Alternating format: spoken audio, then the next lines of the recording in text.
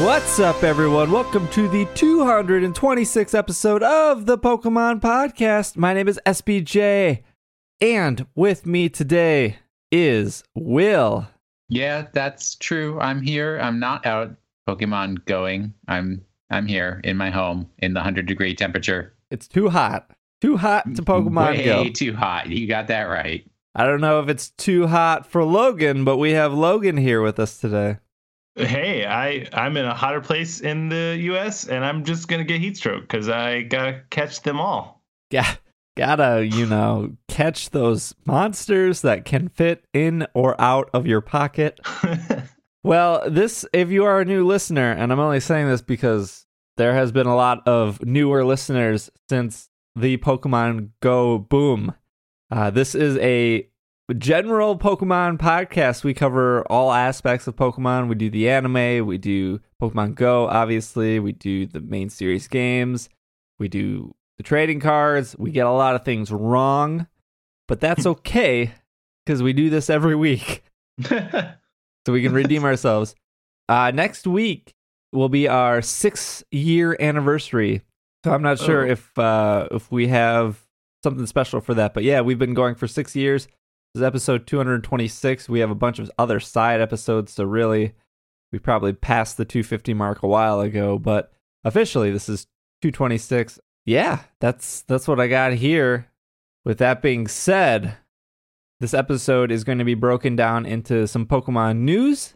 Then we're going to actually talk about Pokemon Go a bit, because this is the first time Logan's been on in about 10 episodes or so. So I want to get a million years. I want to get his impressions on Pokemon Go.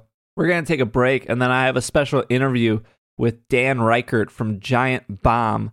If you guys, listen to the podcast or you communicate with me in our Slack, when podcast suggestions are thrown out there, I usually say that Giant Bomb is my go-to to listen to. They do a 3-hour podcast every Tuesday. I love their content. I love their personalities.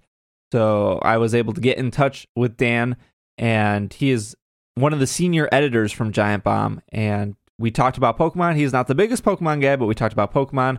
He wrote a book about anxiety. We talked about that. And in that book, he talked about how meditation helped him with his anxiety. We also talk about that.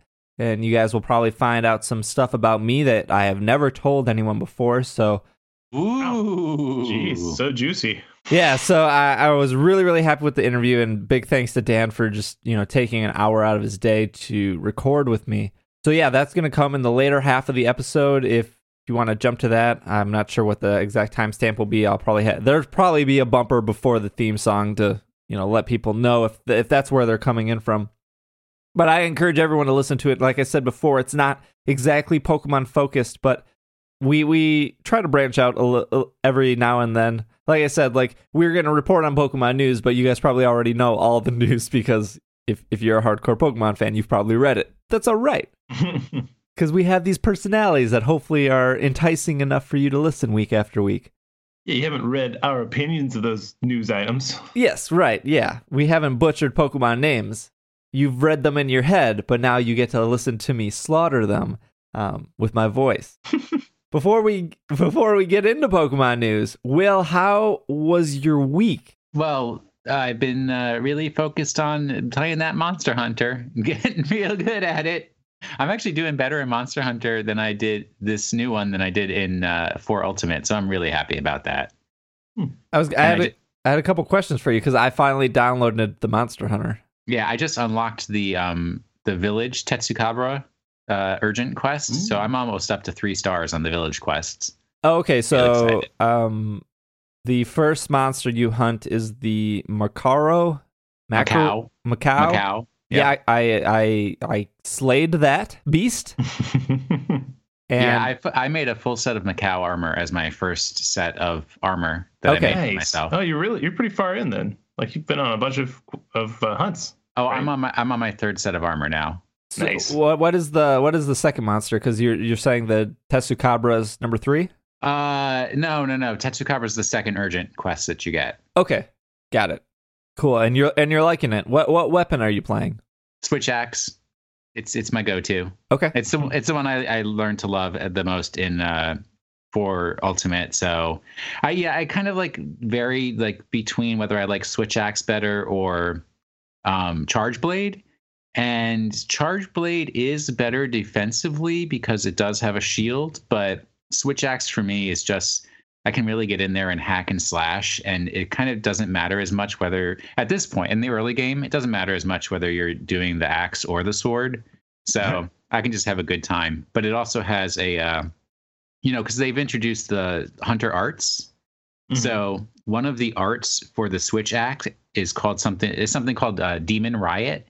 And I love it. It's just amazing. Like when you activate it, this like beam of light comes down and your blade gets all this like white light energy on it. And it's just insane. So tons of fun. Logan, did you pick up the new Monster Hunter? No, I haven't gotten the itch yet because I played so much of Monster Hunter 4 Ultimate. And I feel like maybe I overdid it a little bit because I'm not really like jazzed that the new one's out. And I'm also completely consumed by Pokemon Go. But man, it was really fun to play 4. So I really want to do this, especially with the new Hunter art things. That sounds really cool. But yeah, I haven't picked it up yet. I really need to. Yeah, for me, Monster Hunter always comes out at the wrong time. Like 4U came out when I was really high on Destiny, and when Generations came out, that almost went in a dangerous direction. High on Destiny. When Generations came out, I remember like the weeks leading up to it, I was like, I'm all caught up on Destiny. There's no other games. I'm not going to buy any other games. I'm pretty satisfied with my progress in Final Fantasy 14, so I don't really have to, grind in that game. I was golden. 3 weeks before Gen Con, I'm going to get Monster Hunter. I'm going to play. I'm going to bring it to Gen Con. I'm going to play there. It's going to be great. And then Pokemon Go came out. And all came tumbling down. Yeah, so you guys have already know, but when Pokemon Go came out, I flew out to Atlanta. I filmed some stuff with Xavier Woods from the New Day. Played Austin Creed, yep. Played a bunch of Pokemon Go with him. Came back, played a bunch of Pokemon Go downtown Milwaukee, and then everyone got Monster Hunter at that point, and I was like, I barely touched 4U just because of the timing, and I felt bad because it wasn't 4U, Logan, your first Monster Hunter game?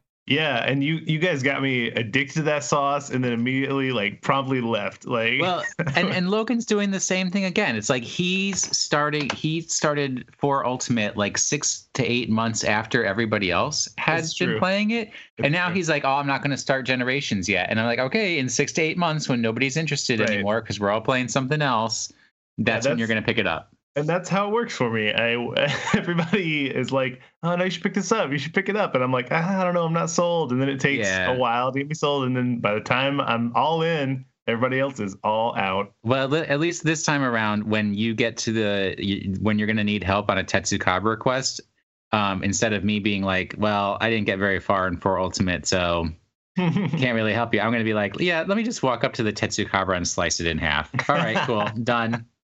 But just think, Logan, where Gen Con's in a week, and we could all be sitting at a restaurant waiting for food for 7 hours because it's Gen Con, and then we can all slide out our 3DSs and hunt a Tetsukabra together. That's super tempting. I should probably. I mean, I'm never going to another. I'm never going to another restaurant with Logan. Last time we went to a restaurant with Logan, we got free dinner. I realized that, but we had to wait 2 hours. Yeah. That wasn't my fault though. I wasn't the waiter at the Buffalo Wild Wings. It is the only time I have ever gone to a restaurant to have a meal with you, and it was possibly my worst restaurant experience. I don't think that's coincidental. Dang. Yeah, so we'll get to some deeper Pokemon Go talk, but it's been really bad weather in Milwaukee. It's either been 100 degrees or it's been super rainy. And I've discovered that those two weather conditions are not worth the satisfaction of playing Pokemon Go. So the night I planned on going out to play Go with some friends, it was thunderstormy, super rainy, And so like that was my night. I had everything done, completed, didn't have any responsibilities. I was planning on doing Go, and I couldn't. And then the Monster Hunter itch came back up, and in my mind I was like, well, Pokemon Go is the thing I want to play. It's what I want to put my free time into. But then I realized the weather can be stopping me. If my friends can't go out, that's kind of stopping me. There's a lot of roadblocks with Go. Yeah. And I was like, I'm just going to bite the bullet on Monster Hunter, because especially now I listen to a lot of podcasts, and those podcasts are talking about Monster Hunter, and I look at the Slack community, and there's, a dozen people talking about getting together every night to play Monster Hunter. And I was like, I don't want to miss this like I missed for you. So I bit the bullet and downloaded Monster Hunter, and I've probably put about 3 or 4 hours into it now, and I'm really liking it. My only complaint, which has always been my complaint, is I feel like it is time for a console version of Monster Hunter. Yeah. Because the scale is so different. You probably have like a dozen, I would guess. 17. Nice. Oh, that's pretty good estimate though. Yeah. Logan, what's new with you before we jump into news? Let's hear it. I've been playing a ton of Pokemon Go. It's been my main stuff recently. Also, just finished watching Mad Men. Finished that whole show, and that was really good. Yeah, was it worth the journey? Absolutely, it's a great show. Like, I've never really seen a show that like it was just a character study. There's nobody with superpowers or whatever. It's kind of out of my wheelhouse, but it's just like, let's see what these characters do when we put them in these situations, and it's like a well-written, enacted soap opera, and it was really good. I love that show. Besides the Mega Pokemon booth that will be at Gen Con, what is the thing that you're most looking for? Besides seeing me and my beautiful blue eyes. Well, but you're not going to go to dinner with me ever again. So what's there to look forward to, Will? We can play board games. Yeah. Codenames Pictures is coming out. That seems pretty cool. I am excited. I honestly, like, I've never had this much stuff to do at Gen Con ever, because there's going to be a Pokemon podcast event I'm definitely going to. There's going to be a Tuesday Night Games event that I'm going to. I really want to hang out with all you guys because, you're both going to be there. Greg's going to be there. Jeff's going to be there. I'm assuming Micah's coming again, right? Yeah. Micah, Irene, Kay. Yep. I only like there's these people that I only get to see in person like once a year, and I feel like the time is so finite. I'm actually kind of like stressing out about how am I going to spend enough time with all these people. That's definitely what I'm looking forward to the most, is seeing the people that I only get to see once a year. Yeah, now that you brought that up, I'm kind of stressed out about it too. This is the first Gen Con that I haven't really booked any events for, and I feel like I don't have time to book those events. Right, yeah. I mean, you like, let alone going to 2 events, you're hosting 2 events. Right, yeah, and I'm stressed out about that. By the way, thank you for bringing that up. Pokemon Podcast will be at Gen Con. We have a free event on Friday night at 6 p.m. My other podcast, the Tuesday Night Podcast, has a free podcast on Saturday night at 6 p.m.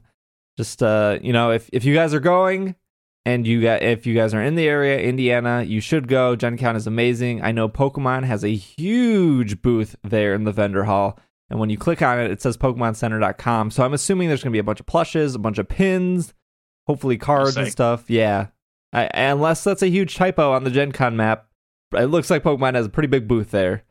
Yeah, and I'm going to be playing card games. I know that I have some time set aside. People have contacted me to play card games with me. So I'll be doing that.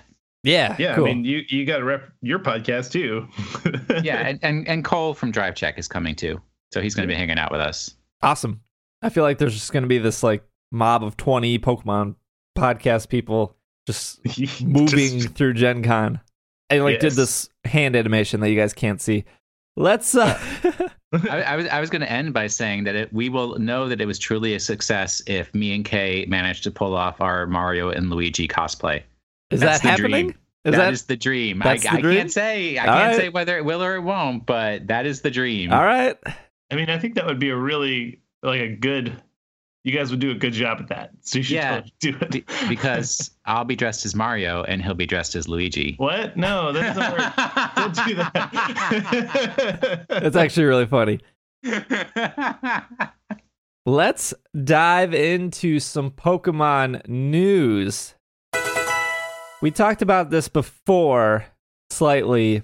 There was some rumors that there was a live-action Pokemon movie being shopped around. What? I don't remember what episode it was, but Legendary Pictures, who was originally the one who paid the highest bids, still has that. I read this news article, and it's such a repeat of when I originally read the news, like 2 months ago. But I'll read it anyways. Here, multiple media outlets have confirmed that Legendary Pictures has won the rights to the live-action Pokemon movie and is set to begin production on it next year. Production is such a broad word, by the way. Yeah. That's like, well, we're still looking for a script. We're still looking for people. That doesn't mean much. The film produced the Dark Knight trilogy, Jurassic World, and is set to follow the escapades of Detective Pikachu, taking cues from the Nintendo 3DS game that was released in Japan last February. According to Deadline Hollywood's Mike Fleming Jr., it is also implied the Pokemon Company will certainly be involved in the film as well. This is making me make such a weird face. They're going to do a live-action version of Detective Pikachu? Yeah. So hopefully they'll release it in America to coincide with the movie. Maybe, yeah. A live-action Pokemon movie has been rumored since last April, when reports of a bidding war for the Pokemon live-action movie rights came out. No official report confirmed that the movie was being considered until today. There's no further information about the film's production, though there are talks that screenwriter Max Landis, son of director John Landis, writer of Chronicle, never heard of that, is negotiating to write the screenplay according to Fleming. Universal Pictures is confirmed to release the movie into all territories except for Japan, where Toho will handle the distribution. Universal has had a 5-year co-financing and distribution agreement with Legendary since 2014, though whether or not Universal will participate in the financing remains unclear. And then there's just a bunch of other Pokemon or other game-related movies like Angry Birds and Resident Evil and Final Fantasy and blah, blah, blah, blah, blah. So, yeah. Any thoughts on this, guys? I think it's a weird decision whenever any cartoon gets a live-action version. I think that'll be weird. But it's the most weird to me that they're going to do Detective Pikachu instead of just going with Pokemon live-action.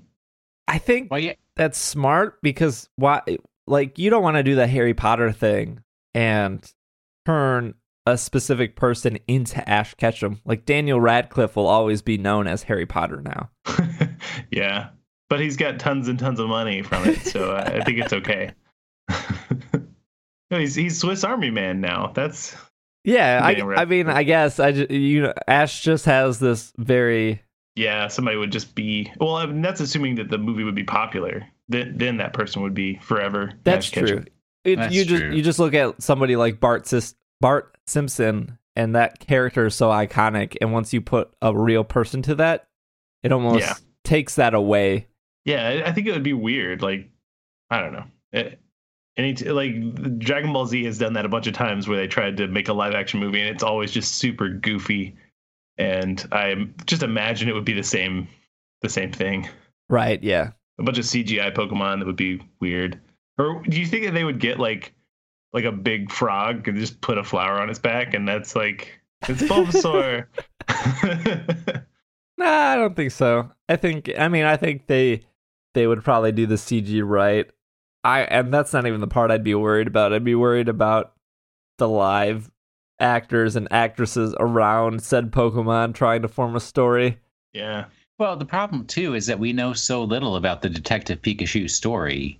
Right. Like it may be a great detective story. You know, obviously it's a visual novel, so that probably translates more easily into a movie than the other Pokemon games. Yeah. I heard it's not even finished though. Like part 2 isn't available for download. So no one knows how it ends.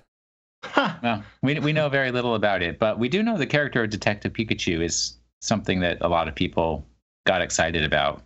Wanted Danny DeVito to play. Well, a lot of people that aren't Will Anderson wanted that, but yes. Well, since we can't watch a live Pokemon movie, we can watch Pokemon TV because it's now available on the Apple TV. The Pokemon TV app contains every episode of the series spanning multiple seasons, was originally on iPad, iPhone, iPod Touch, Kindle Fire, and Android devices.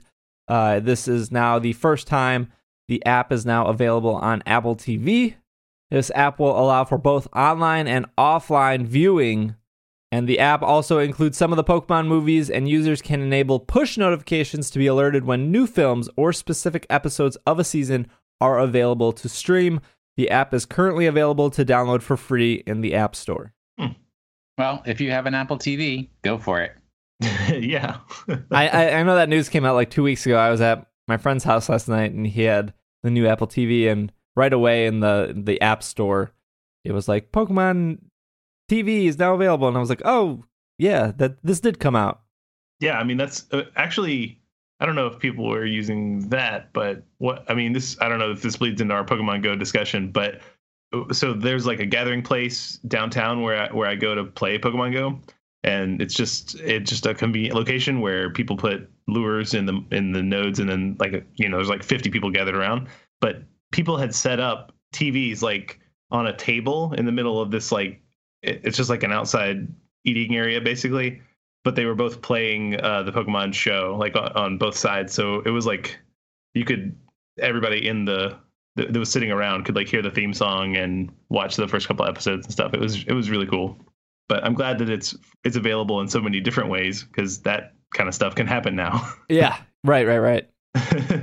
Speaking of Pokemon Go, also, by the way, Go is all capitalized. And I'm really bothered when news articles don't capitalize it. I know it's real petty, but the official name is Pokemon, capital G, capital O. So really we should be saying Pokemon Go! Right. And if you're a big news outlet, get that right. Come on. Get your stuff together. Pokemon Go breaks App Store records for the most first week downloads in history. Wow. Pokemon Go sat comfortably in Apple's top free and top grossing charts in the App Store, beating out mainstays like Game of War, Candy Crush Saga, Facebook Messenger, and Snapchat. According to mobile analytics firm Super Data Research, Pokemon Go may have earned as much as $14 million by July 11th, putting its daily revenue at about $2 million in the first week alone.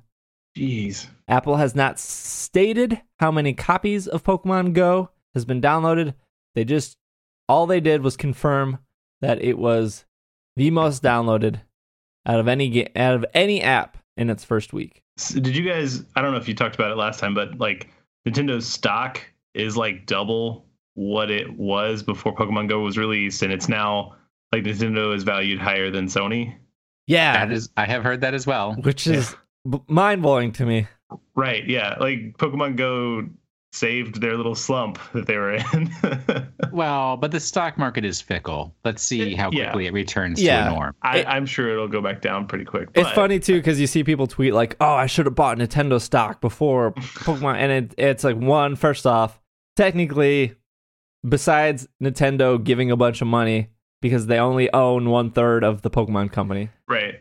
For our listeners, the Pokemon company is owned by 3 people. They're owned by Nintendo has a 32% share of the Pokemon company. The other owner is Creatures, and then the last owner is Game Freak, and that forms the Pokemon company. And so the Pokemon company obviously has a big investment in Pokemon Go. Now, the developer of Pokemon Go is Niantic, which was a spin-off of a Google project. So Pokemon Go was given $20 million to make this game, and that money came from Nintendo, the Pokemon Company, and Google. Those are the 3 investors.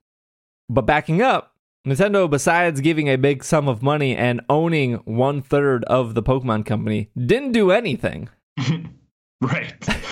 They just put some money up. Right. All they did was put money in. So it's weird that their stock jumped up. And then going back to all the people saying, oh, we should have invested in Nintendo. The Japanese stock market is extremely different than the American stock market. You just can't buy Nintendo shares. Right, yeah.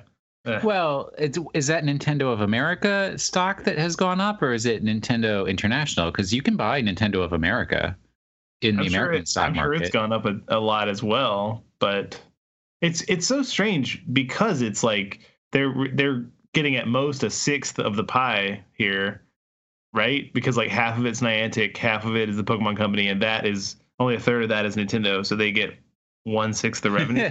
Well, you don't know what those contracts look like, buddy. Right? Yeah. Well, there's no debate with Apple's contract. Like Apple gets 30% of what they make. Oh wow! That's correct. So there you go. And Google gets 20% of what they make just through in-app purchases through Google Play. Mm-hmm. And then after that, so on the Apple side, they have 70% of money to do something with. And then on the Google side, they have 80% of that money to do something with. So how that gets split, who knows? I would assume that the Pokemon Company and Niantic gets the majority of that money, since those are the only two names that appear when you start the game up. Right, yeah. But yeah, no one exactly knows. Since our last recording, though, Pokemon Go has been available in Japan. It came out in Canada. And as of last night, Pokemon Go came out in France. Oh, man. I'm kind of frustrated that they keep releasing it everywhere, but I understand like that's the only thing to do is to release it in more places. But do you want them to not release it in other places? I want them to fix the server issues so that I can track down Pokemon before they do anything else. Yeah, for the most part, though, the servers are pretty good. Like they're not the best, but for having like the most players ever, right? They obviously were not expecting anything like that. But I'm sad that a really huge part of the game, which is the little tracking system of, you see like a Nidoking on the radar and then you can actually go track that Nidoking down. That's a neat feature, and that's been intentionally disabled. So there's less server load, and I just wish they'd fix that before releasing it in a bunch of new places and increasing that server load. I would assume that there's a different team fixing those bugs and a different team managing server load. Probably, but it's not. It's not a bug. Like the footstep thing is an intentional thing that Niantic did to lessen server load. So it's just not loading that particular part of the game. Oh, okay. Did not know that. Yeah. Well, I knew it didn't work for pretty much everyone. Right. It's not working for anybody, but it's an intentional thing. Like they basically took out the API code that they were supposed to have in there. So that, because I guess that makes a lot of calls to Google Maps to see where the actual monsters are. And I guess, the server has been much more well behaved since that thing stopped working. So I assume it was a good fix. It's just like I'm mad that feature of the game is gone. Yeah. Yep. Well, if you live in Latin and South America, those are the two main big bodies of land that still do not have Pokemon Go. But otherwise, for the most part, everyone has it here. Everyone has it on the world. Well, once Brazil gets it, they're going to tear it up. When does the Olympics start? I wonder if they're waiting till like after the Olympics or maybe like right before the Olympics. I don't know, but I know Brazilians are like crazy for mobile apps and mobile internet apps and stuff. So whenever they get that kind of stuff, it's just going to get torn up. Well, yeah, we thought Japan was going to ruin the servers too, but they did okay. Right, it was fine. I didn't notice a dip at all. There are a lot more Brazilians than there are Japanese. It is a way bigger country. Well, landmass, but most of the population is on the coast, so that doesn't help too much.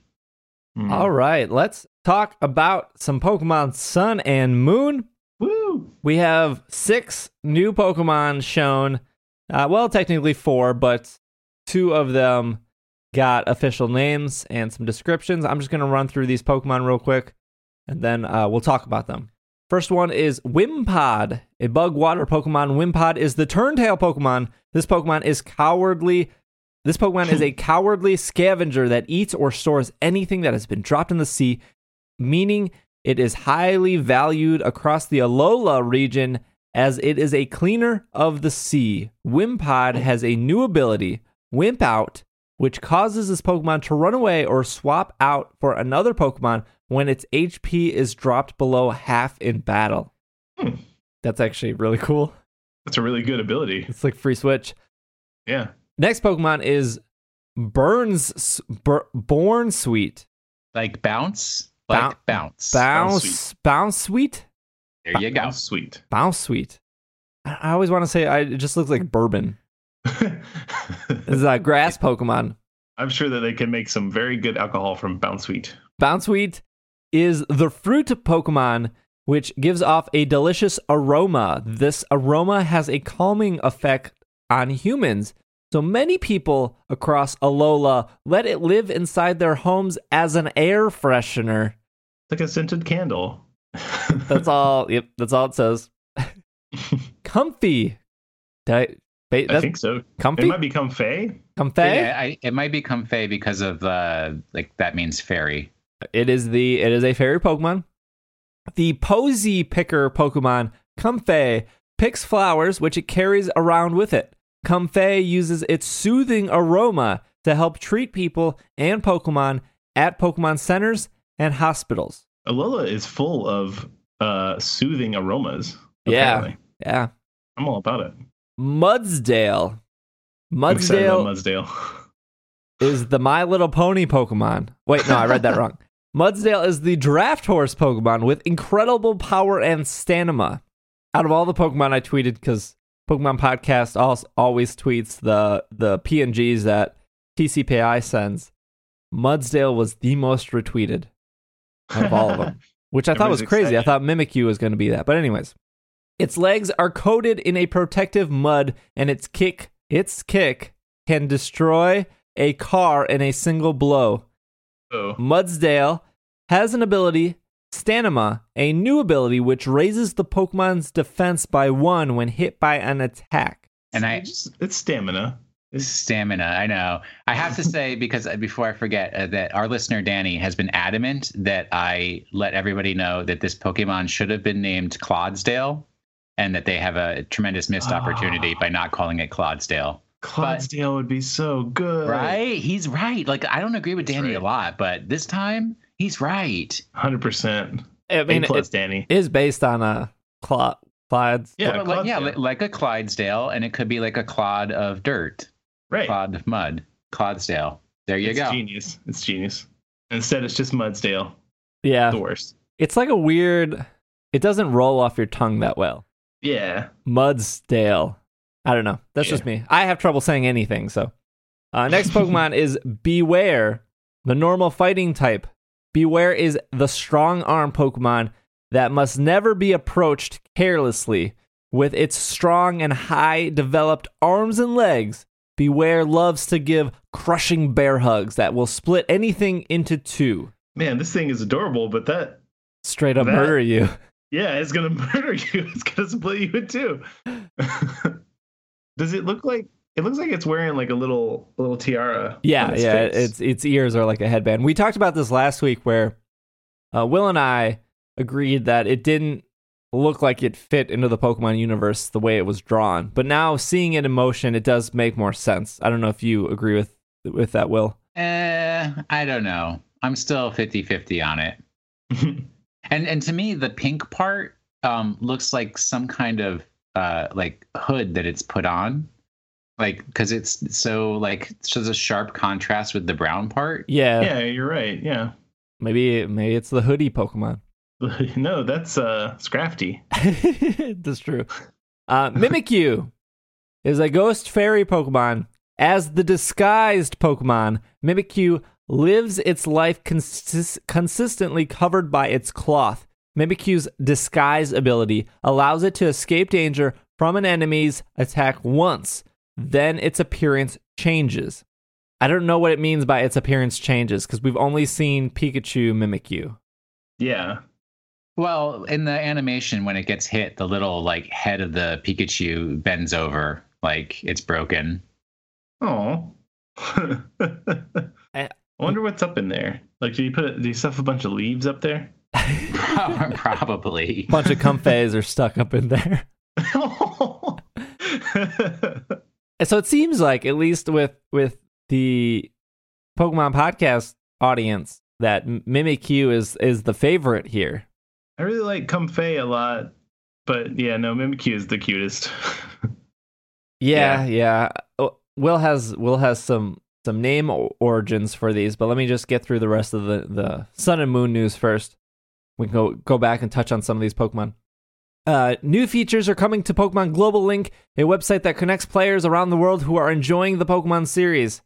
Pokemon Global Link will be ending for Pokemon Omega Ruby, Alpha Sapphire, X, and Y, and the service will be updated to make it compatible with Pokemon Sun and Moon and include friendly competitions, a new function which has been created to allow players to become competition hosts and to host their own original competitions where they can set regulations.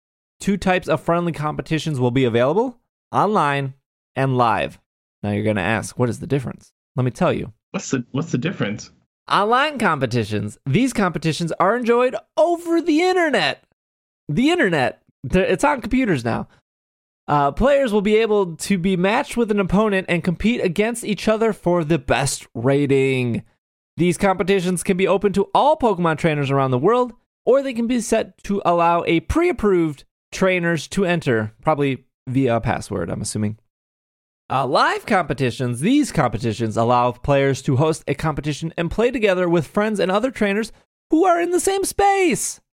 The digital player IDs that contain competition regulations is generated as a QR code, and by scanning the QR code into a 3DS system, participants can join and battle accordingly set to regulations. This is so important because at the Premier Challenges in the past year, since the VGC 2016 regulations could not be replicated by anything in the game, none of the Premier Challenges could actually enforce the rules. So it was done on the honor system. Are you serious? I'm serious. That's nuts. Yeah, this is going to be great for leagues or for just small get-togethers or just any person that wants to actually host a live competition and like have rewards or something at the end. Now, in the city of Milwaukee, you're not allowed to have a competition and give out rewards, so I don't know how that comes from other states or cities, but if I was at like a C2E2 and there was a Pokemon podcast meetup of 24 people, it would be really cool to have like some kind of bracket competition system where you could actually set rules. You can only use one item, and that item must be Quick Claw. Well, I mean, in the Slack community, we have competitions all the time that like one person will sponsor a competition, and now instead of doing it half on the honor system and half using like challenge.com, you can just do it all in your game, which makes it so much more convenient. Yeah.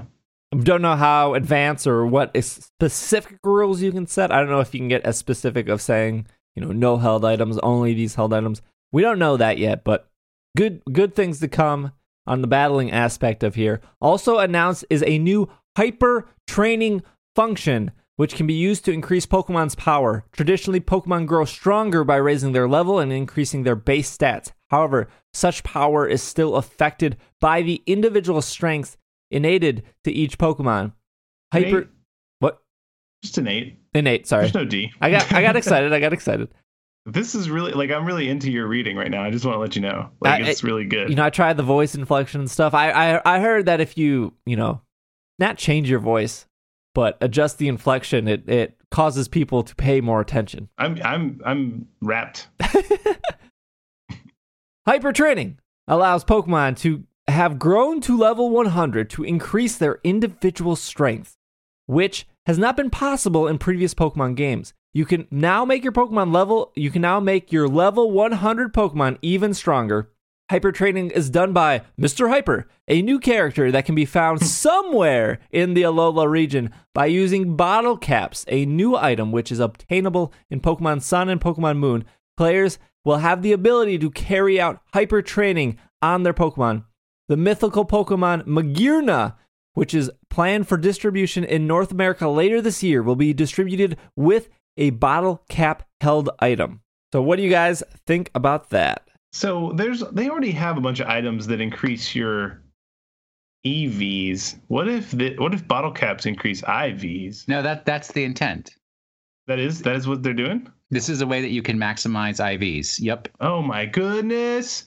I'm so excited about that. That's exactly what needed to happen. Well, don't get too excited until we see it in implementation, because it could always be like TPCI to say, oh, you can raise the IVs of breedable Pokemon, but legendaries you can't. Yeah, I mean, okay. We also don't know how much hold out. time this takes. Hey, it can't be longer than soft resetting. There's no way. So, So when I read this and I was like, okay, that sounds cool. That makes sense. Yeah, you can have. There's always like these Olympic stories, or I don't know why I said Olympic, but there's these grand stories of this person or so-and-so was born disabled and they shouldn't have been able to do this, and they overcome all the odds and now they did do this. And you would think, like a similar story. Yeah, you'd think that in Pokemon, like, oh, like this Pokemon this Pokemon does not have perfect IVs, but it still could win this competition because of luck or because of strategy or because of whatnot. But even if you're, born with some sort of disability, you can still work on that. And Pokemon, which is all about born with specific stats to make these Pokemon unique, doesn't really give you the option to work on that. You're either born with perfect IVs or you're not. And if you're not, you get released into the wild. Yeah. or stored in a computer box for the rest of your known existence. Right. Yeah. And my Pokemon bank is full of Pokemon from very old generations that do not have anywhere near close to perfect IVs, but there are Pokemon I still want to use. Yeah. And if this is a way to make those Pokemon better, that's awesome. My only complaint is who levels their Pokemon to level 100? Is that actually a thing? Like, people just go to 50 and stop, right? Well, yeah, you usually stop at 50 because that's all that's needed for competition. But, if this is the small hurdle that they put in place to make perfect IVs a little more difficult, that's fine. I will level my Pokemon up to level 100. It's not the Arbor the Blissey base, dude. Well, I mean, you probably won't have access to a Blissey base sort of deal in Alola. Ugh. Yep. Yeah. Nothing like Pokemon removing features. We'll figure something out. We will figure out the most efficient way to get Pokemon to level 100, and we will exploit that. I'm sure there was. The last time I got Pokemon to level 100 was probably Generation 2, because at one point, like, 50 was good enough. Right. But yeah, back in Generation 2, the Elite Four was your only option, right? Is there better options at this point? Well, you can always just use one Pokemon for like every single battle throughout the entire game. It takes forever. That's one. You got one of your team. You still need 5 more guys. My first level 100 Pokemon was Volcarona, and it only got to level 100 because I used it for like Pokedex completion, for like leading my team throughout the whole game. It's like I just used it all the time. Yeah, I wasn't in a rush to get it to 100, but that's the first one that hit 100.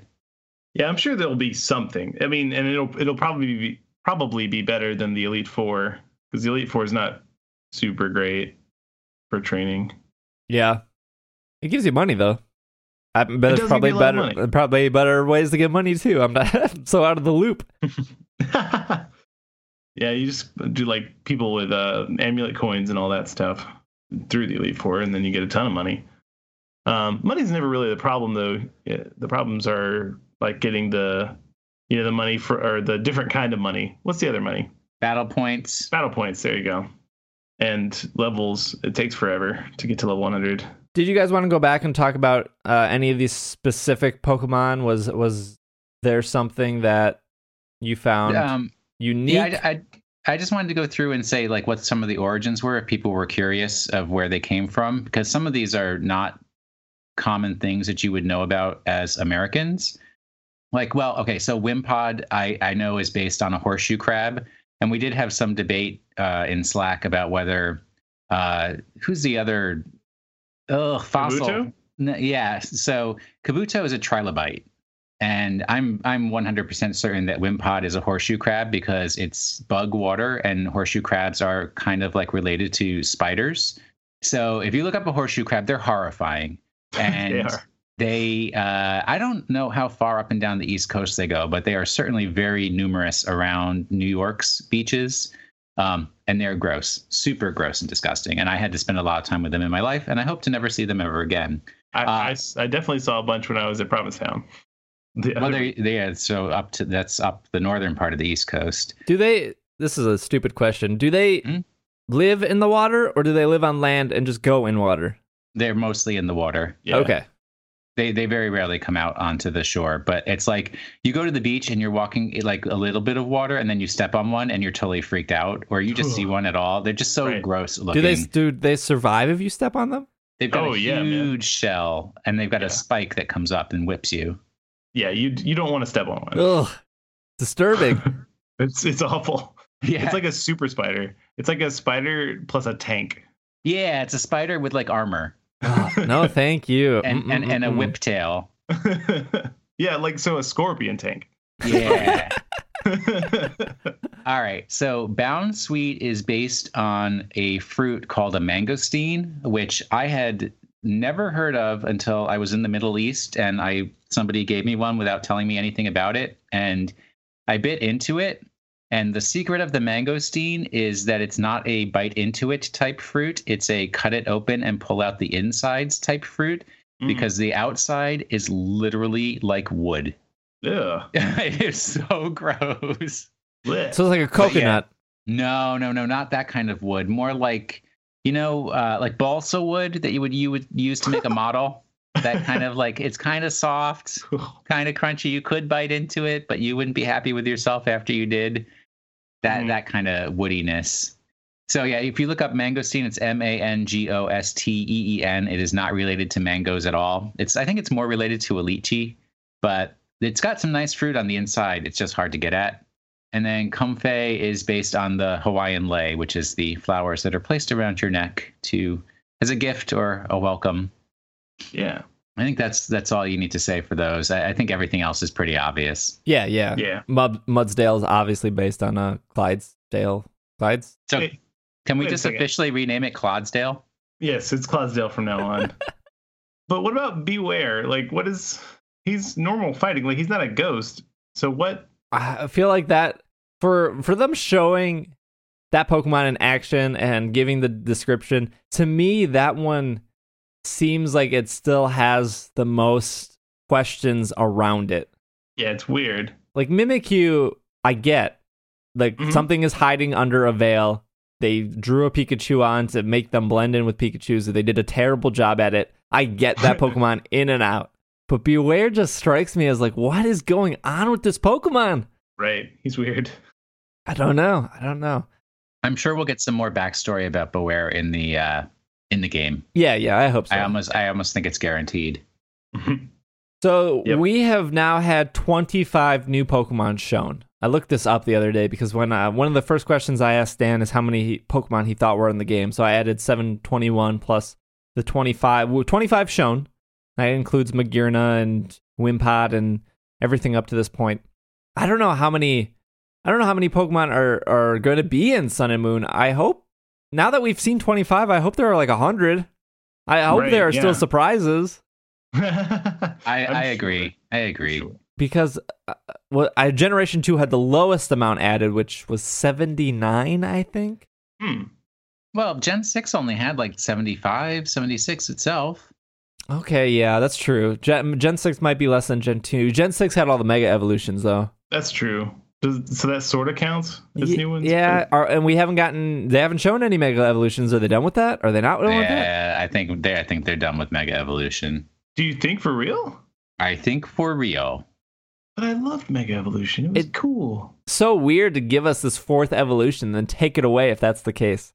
They're not taking it away. They're just discontinuing it. You guys need to watch the weekly cartoon that explains what's really happening in the Pokemon universe. Even if it isn't canon, it gives you real strong indicators. They're doing a whole investigation of why Ash and Greninja like have this melding effect that happens between the two of them. Because Yu-Gi-Oh! And Elaine, who is the symbol for Mega Evolution in the whole series, you know, he's the protagonist of the Mega Evolution specials, was just in this week's past episode, and he is also wondering about Ash's mysterious bond with Greninja. All right, fair enough. All right, I still think it's gonna be some Mega Evolution stuff. They're just gonna have like different kind of stones. I want that to be a thing. I mean, I think in going forward in the future, if they want Mega Evolution to like happen, they just need to have this universal held item.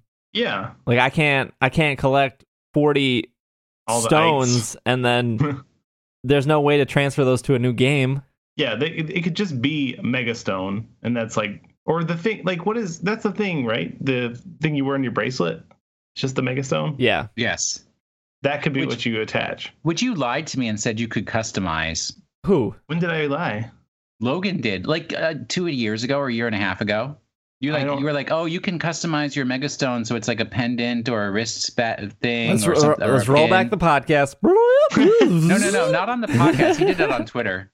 And then I was like, oh, thanks for the spoilers. And he's like, oh, you know, why are you so slow playing it? Wait, I don't mean like, I'm sure I didn't mean you like the player. I mean like you like people in that universe. Because the girl had it on her foot. The way you wrote it made it seem like the player could customize where their Megastone was carried. I'm very sorry. I will never forgive you for that. And I don't expect you to. But anytime I say something and it sounds like you could customize your character in a Pokemon game, just assume that I'm not telling you the truth. Logan, you can redeem yourself by giving us your impressions on Pokemon Go. Oh man, I love Pokemon Go. Are you kidding? Oh man, I'm like everybody else. I've played it a ton. I'm level 22. I have like 90 Pokemon caught at this point.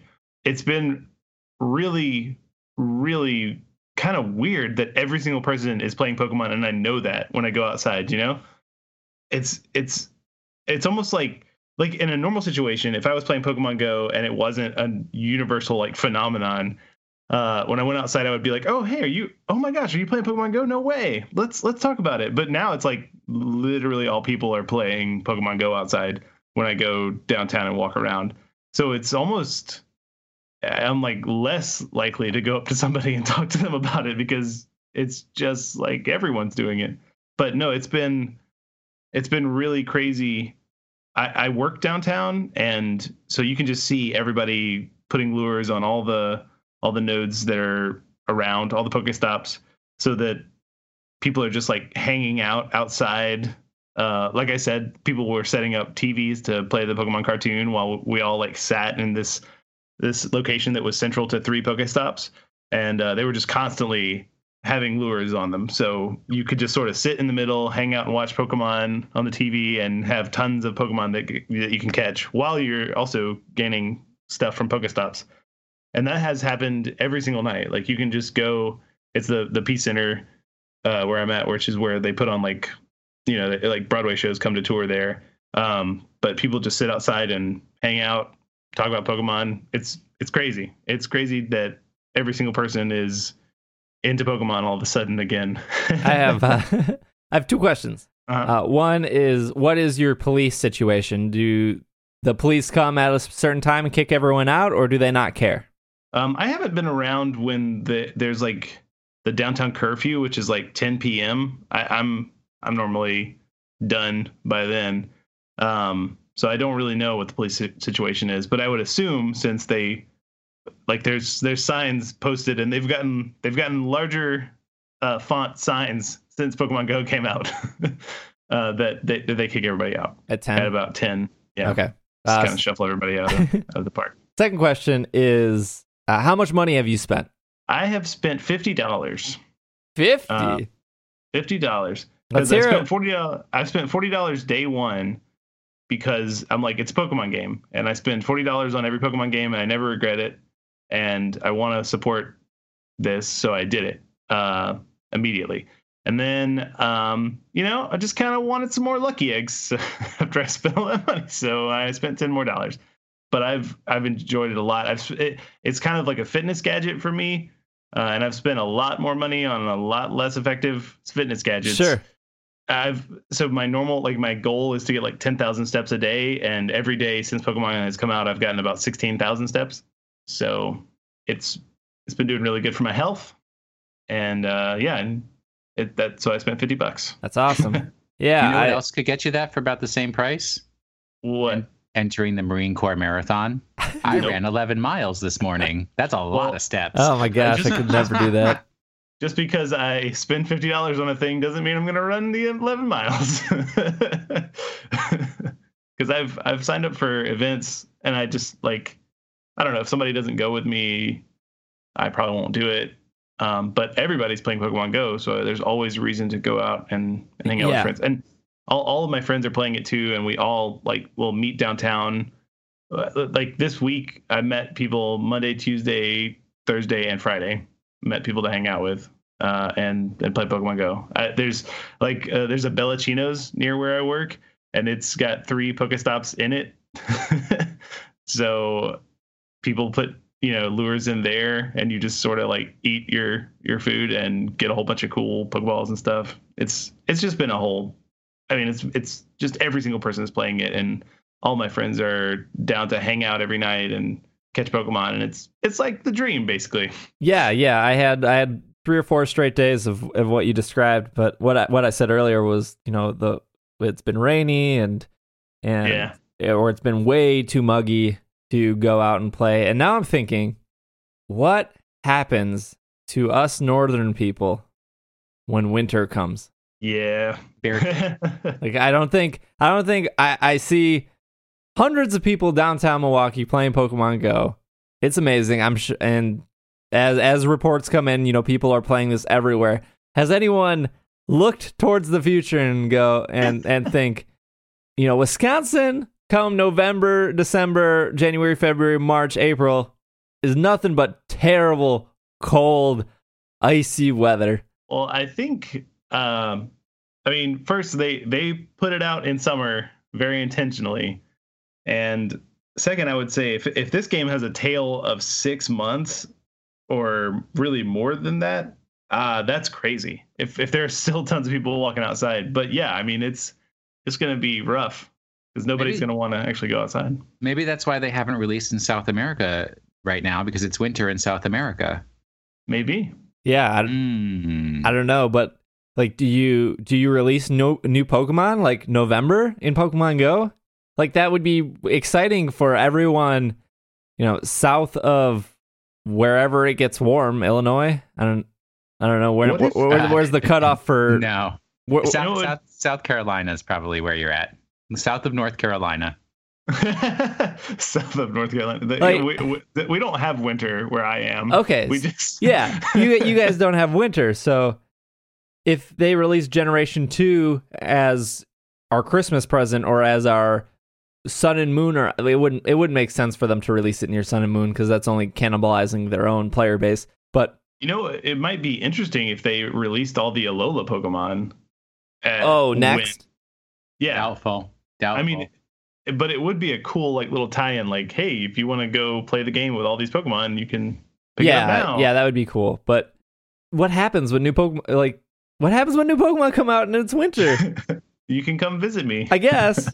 You bundle up and you take a step out your door. I'm just not. Dude, I've been to Milwaukee in February. It's not that cold.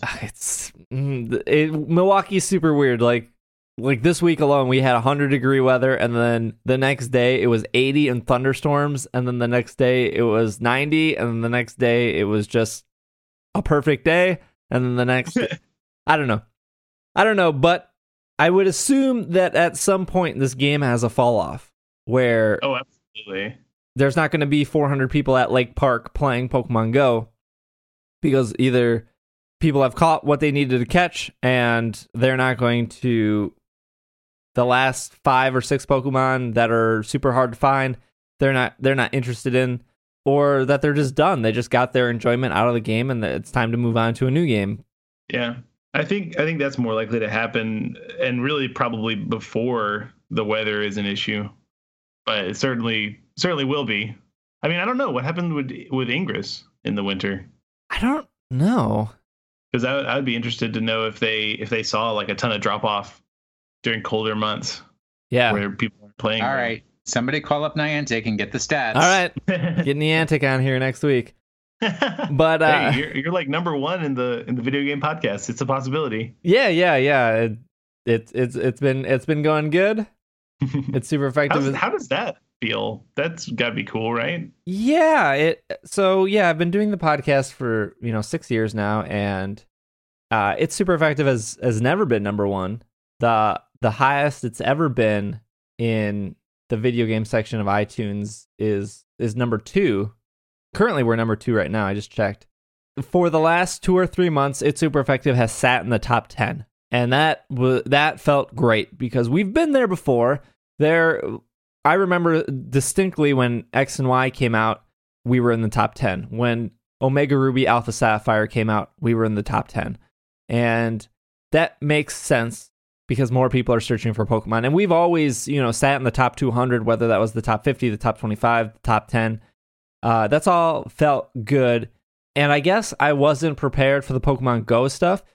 Leading up to that, like I said, for the last 2 or 3 months, we were in the top 10, making it as high as like number 4 or number 3. And then... So basically what you're saying is if Niantic is looking for a knowledgeable, savvy, and recognizable voice for their particular product, they should call Will Anderson. Yes. Call Will. The Cliff's Notes of that whole thing. Call Will. It feels really good, though, and like I have no good way of thanking all our listeners besides saying thank you and like keep listening, and I will keep putting out content. But yeah, it feels super good. Good to be number 1 after 6 years, and it's just a really awesome feeling that like the show made it. I feel like you're thanking listeners by doing all the stuff that's happened this year for the podcast. Like, I mean, there's a really cool Slack. There's Dungeons and Dragonites, which everyone should listen to. It's really super cool, and I don't know. There's tons of stuff. I mean, you've had lots of interviews. That's how you. I mean, you put out more cool content. That's how you thank people. Yeah, and I'm going to be at PAX West in September, and that was something that I like. We do Midwest Gaming Classic every year, and we do C2E2 every year, and both like Midwest Gaming Classic is 15 minutes away.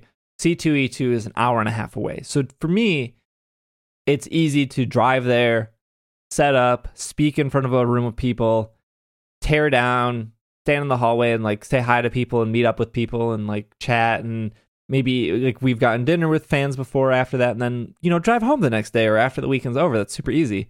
And I've always wanted to do like a PAX or a Comic-Con or these bigger shows, especially since that's a way for me to meet more fans or just speak in other states. Like I'm sure if you've gone to C2E2 every year, you've probably heard or have seen my podcast on their list of panels.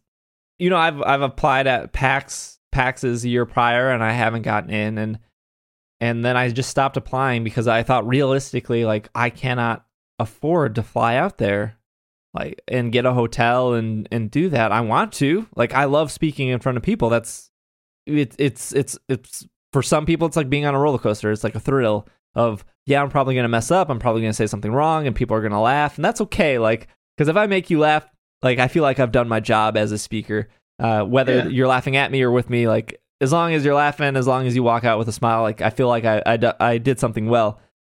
And this year I was like, mate, I'm going to apply for PAX. Like, I feel like where the show is sitting in iTunes, I feel like how many years I've spoken at C2E2, I will do, if I don't get it, that's fine. But if I do get it, I will make it happen somehow, some way.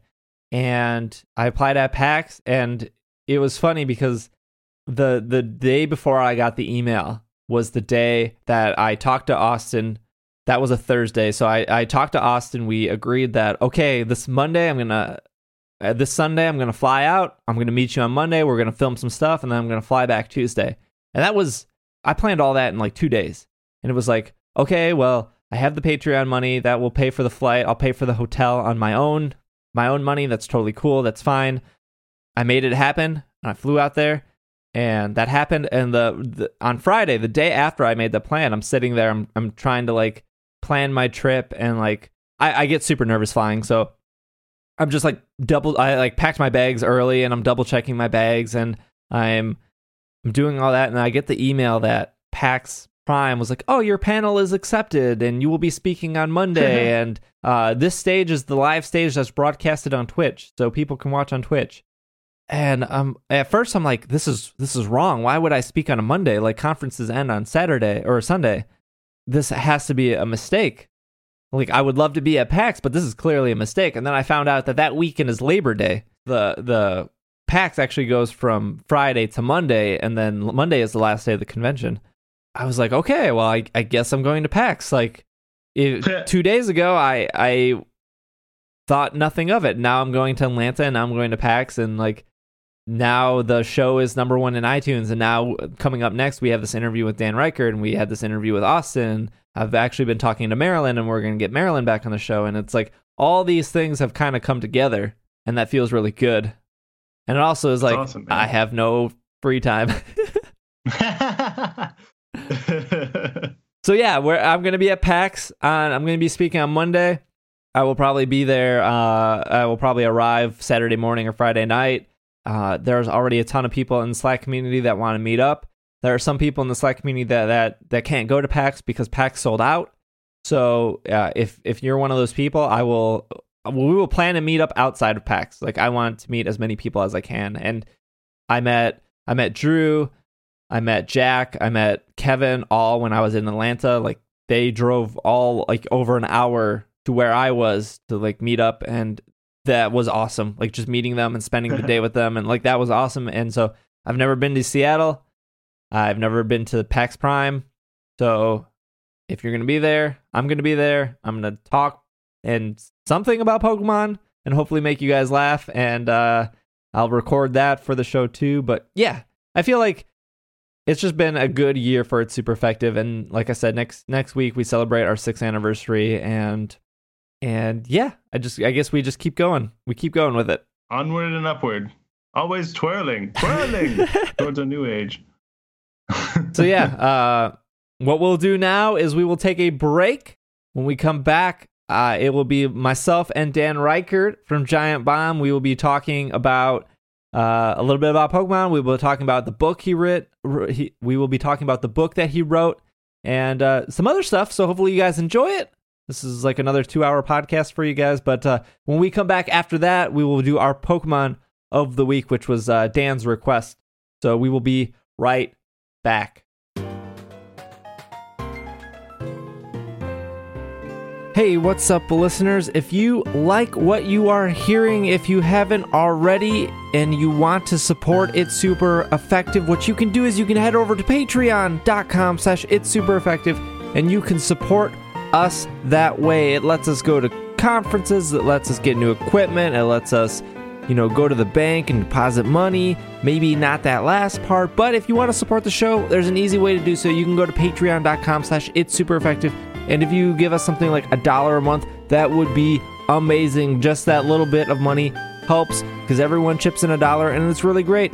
But what's even more great is by donating $1 a month, you get access to our Slack community, which is over 200 amazing people that are always chatting, always talking, always willing to trade, to battle. We run online friendly Pokemon competitions for VGCs.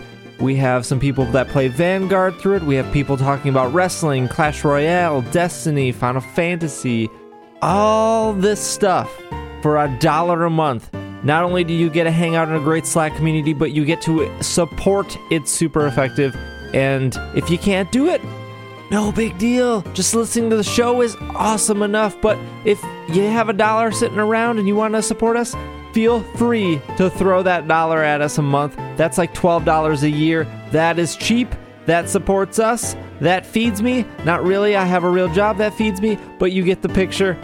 We would love your patronage. If not, no worries. Keep enjoying the show.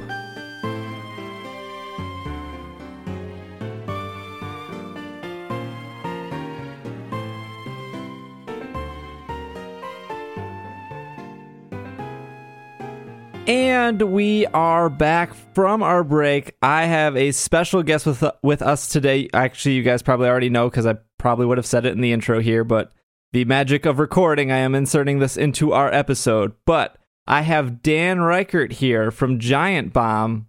More importantly, Pokemon expert. Pokemon Expert 101, Dan Ryckert. That's what my business card says, yeah. The #1 Pokemon fan at Giant Bomb, right? I mean, maybe? I don't know how many Pokemon fans there are there. I don't hear it talked about a whole lot. I don't know. Well, you guys have been talking about it a little bit more because of Pokemon Go.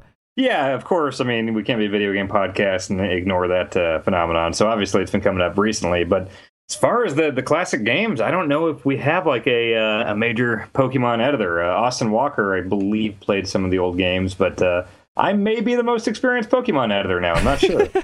That's awesome. I have a ton of questions for you. But before we go into this, do you want to just give a little summary of who you are besides the fact that you work at Giant Bomb? Who is Dan Ryckert? Boy, don't know where to start with that. Kind of a all-purpose internet idiot. Lots of, I mean, I'm sure just a Google search my name would come up with dozens and dozens of just dumb things I've done, whether on my own or when I worked at Game Informer. Now I work at Giant Bomb. Written a few books. A couple of them were super silly books. One of them was more of a serious one. And now I'm kind of working on a more autobiographical one of kind of funny stories. I'm a pro wrestling manager here in Northern California. I'm a bad guy tag team manager. That's kind of the broad strokes, I'd say. Okay, all right.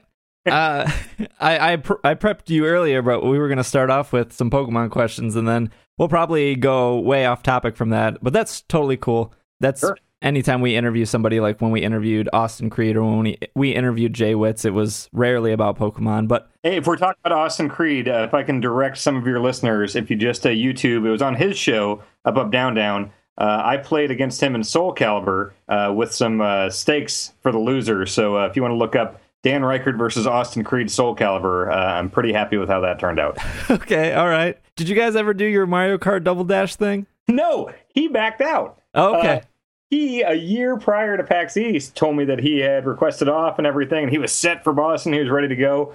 But then he had to go become one of the biggest acts in the company, and turns out it's a little harder to get off work when you're the tag team champions and incredibly popular. So he had to go over to Europe, and he missed PAX East. When I spent the day with him, I forgot to bring that up because I feel like I'm also pretty good at Double Dash, and I feel like I could even take him. I don't know what his Double Dash skills are, though. Well, he's good. And here's the thing.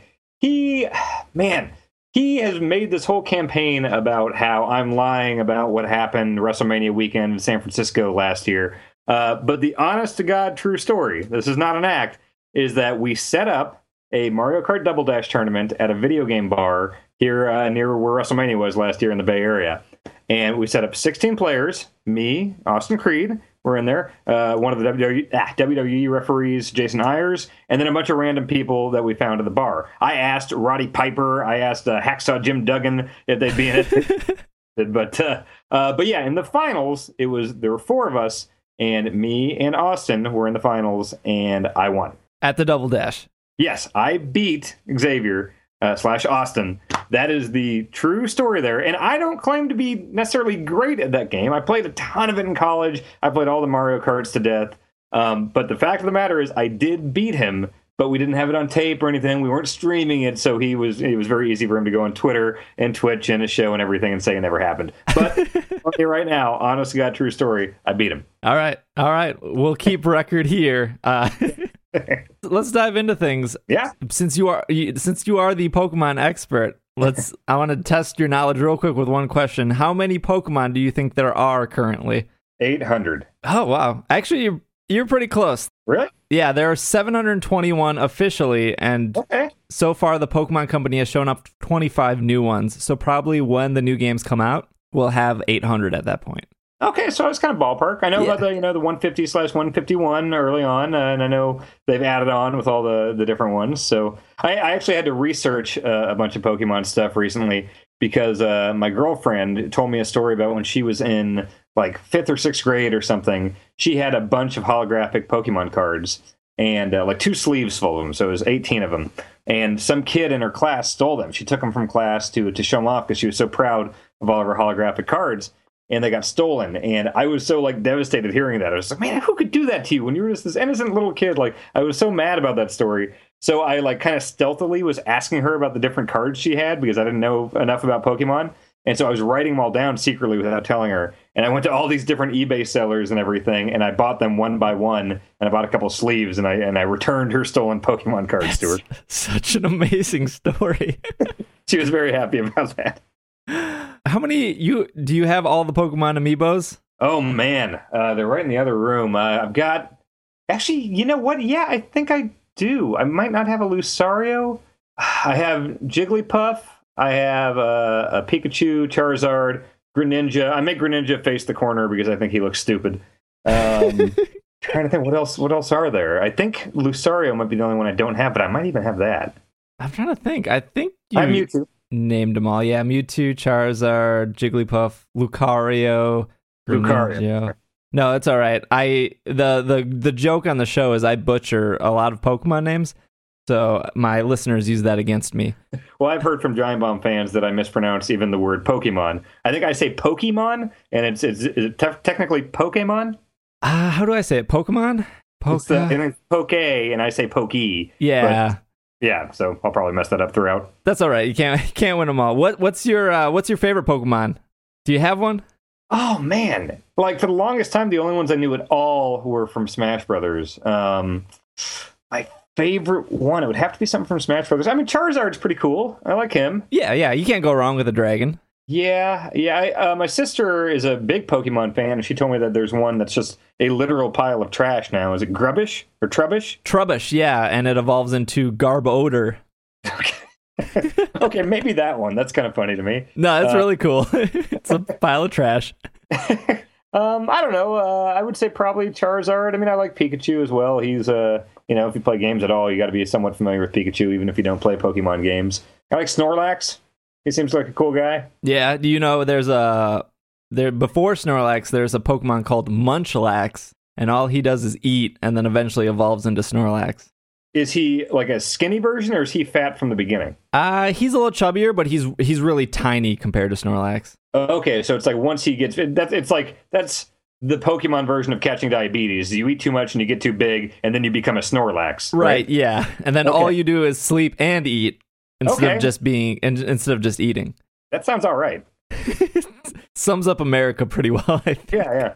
Let's move on to some more serious questions. The first one starting, so you're at Giant Bomb now. You mentioned before you were at Game Informer. Yeah. You moved across the country for that. So how different is life? It's tremendously different. We talked a little bit before we started recording here. You're from the Midwest as well.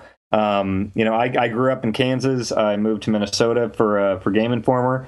And so I was very much used to that kind of like semi-suburban, but still kind of close to a big enough city, area. And so moving out here to San Francisco, where everything is different. I mean, I'm looking at the ocean right now out my window, which is crazy because I didn't see the ocean ever until I was like 26 years old or something. Now I see it every morning when I wake up.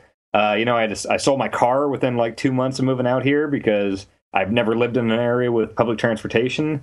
And now it's like I lived here for a couple months and I'm not driving anywhere. I might as well just sell it and take the bus everywhere. So that's a totally new thing. But it's a lot of changes, some good, some bad. But overall, I mean, I wouldn't take back the decision in a million years. I love working at Giant Bomb. I've come to love San Francisco. Maybe love is a strong word for the city. I love my life in San Francisco. I've got a really good job. I've got a good friend circle. I've got this girlfriend that I'm in love with here. It's just it's a good life right now. So I'm very happy here. That's awesome. Can you talk about the first time you met Jeff and the rest of the Giant Bomb crew? I don't know if that story was ever told, but obviously you moved across the country, so you must have had some good relationship with Jeff before that happened. Yeah, I did. The technical first time I met him was E3, I want to say 08. And there's actually a picture of me meeting him because at this time I was not in the industry. I was a college student. I was writing for my town's like kind of college paper, reviewing video games and paying my way out to E3 every year, just trying to get connections and see all the new games and report on them. And so I was just a fan. I knew Jeff from the GameSpot days and everything. And this was right after the whole like Cannon Lynch controversy and everything, the whole firing from GameSpot. And he was just starting up Giant Bomb at this time when I first met him. And there's a picture of me in my dorkylawrence.com shirt, and I got a fan picture with him, and I went up to him and I was like, "Oh, you're Greg Gerstmann." And he was like, "Actually, it's Jeff Gerstmann." Oh, damn it. I screwed up. I mixed up Greg Kasaba and him. And so screwed it up right away. But yeah, just a quick picture with him. And that was that until later on, once I started working at Game Informer and I got on Twitter. So this would have been like late 2009. And I was tweeting about how much I loved Waluigi back then. And he saw that. Him and Ryan Davis saw me talking about Waluigi. And they followed me, like basically like to grief me, to make fun of me for liking this terrible character. And so that's how this all started. I came to know Jeff and Ryan and the Giant Bomb crew thanks to tweeting about Waluigi. And then going forward, as I went to all these industry events and E3s and all this stuff, I would always run into Jeff. And, since we talked all the time on Twitter, we would hang out at these shows. And Jeff and Ryan started inviting me onto the Bombcast during E3s. So got a little bit of experience actually working with the guys on podcasts. And when the time came, when I was ready to get out of Minnesota and move on career-wise, that it all worked out. Cool. Yeah, that's a great story, actually. I didn't know the whole beginning part of, just being a fan. Oh, yeah. 2008 was such a long time ago now. Yeah, I've been doing E3 since 06, so I guess this year was my 10th one. Actually, well, no, I guess it would have been my 9th one, because I missed the one in between Game Informer and Giant Bomb. I was getting ready for the move. Oh, right. Yep. You have a ton of fans, and you're also a huge fan of... I think it's okay for me to say this. You're a huge fan of wrestling and wrestlers. Oh, yes. And if you look at the other side of the coin, you have a lot of fans because of Giant Bomb. How do you handle both situations of your fans and then also being a fan?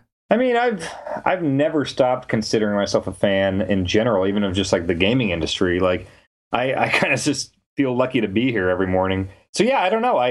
It is weird to stop and think that, like, yes, I have fans and, a bunch of followers on Twitter and all that stuff, because I still just feel like a lucky kid who gets to play video games at work, I know I'm 32 years old now, but I mean, I honestly feel like a kid that won some Toys R Us contest and now I'm getting paid to play video games or something. So yeah, I consider myself a fan first and foremost, a fan of video games, a fan of wrestling. I mean, those are the two things that I've been absolutely in love with since the first time I encountered both of them. So I'm a fan first, I'd say. Okay. I want to move into the book you wrote, which I've read, I loved. I actually, when we started talking on Twitter, I told you that, I don't experience anxiety, but my girlfriend really does. And you wrote a book called Anxiety as an Ally. Yep. And about 2 or 3 years ago. And so being a big fan of you and Giant Bomb, I would be in situations where I would come home and my girlfriend would be nowhere to be found. Her car would be in the garage. Her phone would be on the table, and I couldn't find her. And I would end up walking into like our walk-in closet and her just on the floor crying and not being able to explain what went wrong. And to me, I always felt like, what did I do? I just got home. Why are you upset? And so it was very hard for me, and I've been with her for over 5 years now, and I didn't know how to deal with that. And I actually read your book. I got it because of your stories on Giant Bomb, and everything almost made sense to me. So I kind of wanted to talk about the book and why you wrote it. Well, it's interesting that what you describe is kind of exactly why I wrote it. Is I wanted people, well, kind of two reasons. I wanted people with anxiety to kind of see the ways that I've kind of helped make it a lot easier for myself, and I don't have nearly as much anxiety as I used to. But also, what you described is for people that have loved ones, people in their family or significant others or friends that have anxiety disorders. And I'm not talking about like standard, stressors and things like that. Like everyone gets stressed, everyone feels anxiety, over work or tests or school or whatever it is. I'm talking about like, disorders like what you're describing with your girlfriend and what I have, because it's an impossible thing to describe because a lot of times people will just be like, oh, what do you have to worry about? What's going on? Why would you be nervous right now? What's making you anxious? And that's the frustrating thing, is like there's never, or a lot of times there is no actual thing that's causing it. It's just, it just happens because you have a disorder. It's an illness. And it was extremely frustrating for me growing up, trying to explain this to certain people in my family, namely my father. My father back then, I talk about this in the book, but he would just be like, chill out, just chill out. What do you have to worry about? Come on, quit being weird. Just, chill out. And I would try to explain, like, no, Dad, you don't understand. Like, I feel like my heart rate is going crazy. My breathing is nuts. I feel like something terrible is about to happen. And logically, I knew that there was nothing, there was no danger. There's no imminent danger. It's just this fight or flight reflex that was kicking in at inappropriate times. So I wanted to write a book for people like you that have significant others, so you can read it and have kind of a better idea of what they're going through. In fact, my dad read the book after it came out, and he called me to apologize. He's like, wow, okay, now that I've read this book, I see what you're going through, and I see that it was a very real thing. So it's that. I wanted people like you to be able to read it and understand people in your life that have anxiety disorders. Yeah, I think I started listening to Giant Bomb 2 to 3 weeks before you actually came on. I remember the whole Vinny moving to New York and them setting up Giant Bomb East. And then when you came on Giant Bomb, I was just like, who is this guy? Because I remember like your hot dog story in college and all the crazy food you eat. And I was like, this guy, are you a real person? Yeah, I'm pretty sure.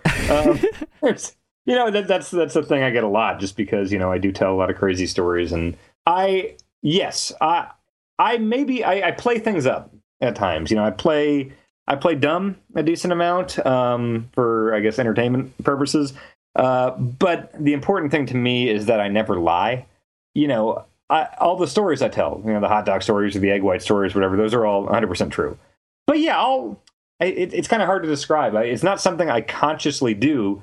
It's not like when I see the red light on a camera or when the podcast starts and I'm like, okay, time to turn into Dumb Dan. It's not like that. It's just, I don't know. It's just kind of, you play things up. To go back to wrestling, like an analogy, is you always hear about the best pro wrestling characters are just real life, like who the wrestler is as a real person turned up to 11, like to a cartoonish degree. Like Stone Cold Steve Austin really is a beer swilling redneck. The Rock really is this kind of, cocky, charismatic dude. It is just my real personality and real stories. But yeah, things are played up to a certain extent, I would say. But yes, I think I'm a real person. Well, after, your egg white story, your hot dog story, I don't know when I can't remember the exact time when you started talking about your book or your anxiety on Giant Bomb, but it really, to me, it was like a right time and place situation. And when I talked earlier about like always asking my girlfriend, like, what do you have to worry about? We have 2 good jobs. We have a savings. We have 3 cats. Like, life is good. Nothing's going. No, we don't have medical bills. Like, I don't get why you're worrying or why you're so anxious. And for me, it was like, you have this cartoonish character on Giant Bomb, which is a compliment. Like, I think you're amazing. I think Giant Bomb is amazing. But then for you to go like almost 180 degrees of having these egg white stories to now having a book on anxiety, I was so compelled to buy it and read it. And my girlfriend read it and she loved it. And that opened up a window, I think, in my life to go like, now I understand things better. But that leads me to my second question is, you spent a bit of time just a couple weeks ago on Giant Bomb talking about a book called 10% Happier. Yeah. And you were just recently on the 10% Happier podcast, which was fantastic. Thank you. I think that's like, you've now opened up a second window in my life to meditation, and I kind of wanted to talk about that. So 10% Happier isn't a book that like teaches you about meditation. It's just a book that informs you. Would you agree? Like, just lets you know that it exists? I think it just serves as kind of a gateway for people that don't know anything about meditation. Like, I considered myself kind of one of them. I'd been doing it for a long time, but I started out very skeptical about it because it just seemed to me like, back when I didn't know anything about it, that it was just this new agey thing with a bunch of people sitting around chanting or whatever. Like, I didn't know if it was a religious thing or what the hell it was.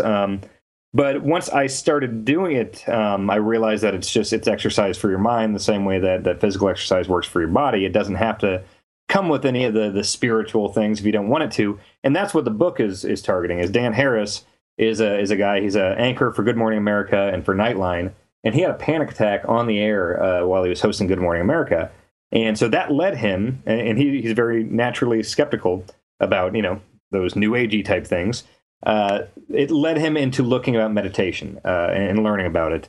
And so basically it's just taking the skeptic's perspective to meditation and just like, hey, okay, I'm just a regular guy. I'm not like somebody who's, chanting or collecting healing crystals or, talking about chakras or, all these things that make meditation seem impenetrable if that's all you hear about it. His book was just a way of kind of boiling it down to like, hey, here's what it is. When it comes down to it, it's following your breath.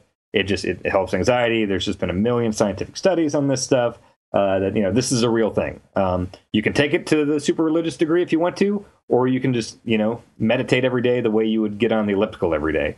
So that's what really led me to that book and got me way more into meditation than I already was. It's a great resource. It's a great entryway for people that kind of don't know what meditation is.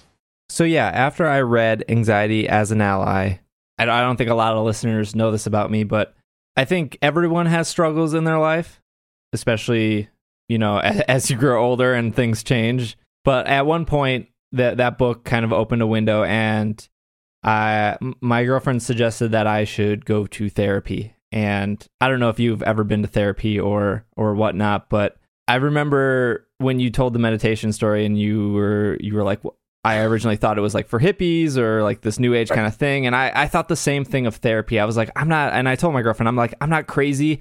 I don't need help. I'm perfectly sound. Like I wake up every day, I go to work, I come home, I do this, I do that. Like, why would I need therapy? And I ended up going for about 6 weeks, 6 or 8 weeks, a couple sessions once a week, and kind of just walk through things. And things just got so much better instantly. And it was funny because I told my mom that, and she did the same thing I originally thought. She's like, "What? Are you crazy? Do you need help? Like, do we need to check you into a mental institute?" And I was like, "No, Mom." Like, yeah. It was like, if you're sick, you go to the doctor. If you need, and I say, like, if you need advice, like, you can go to a therapist. Like, it's kind of the same thing.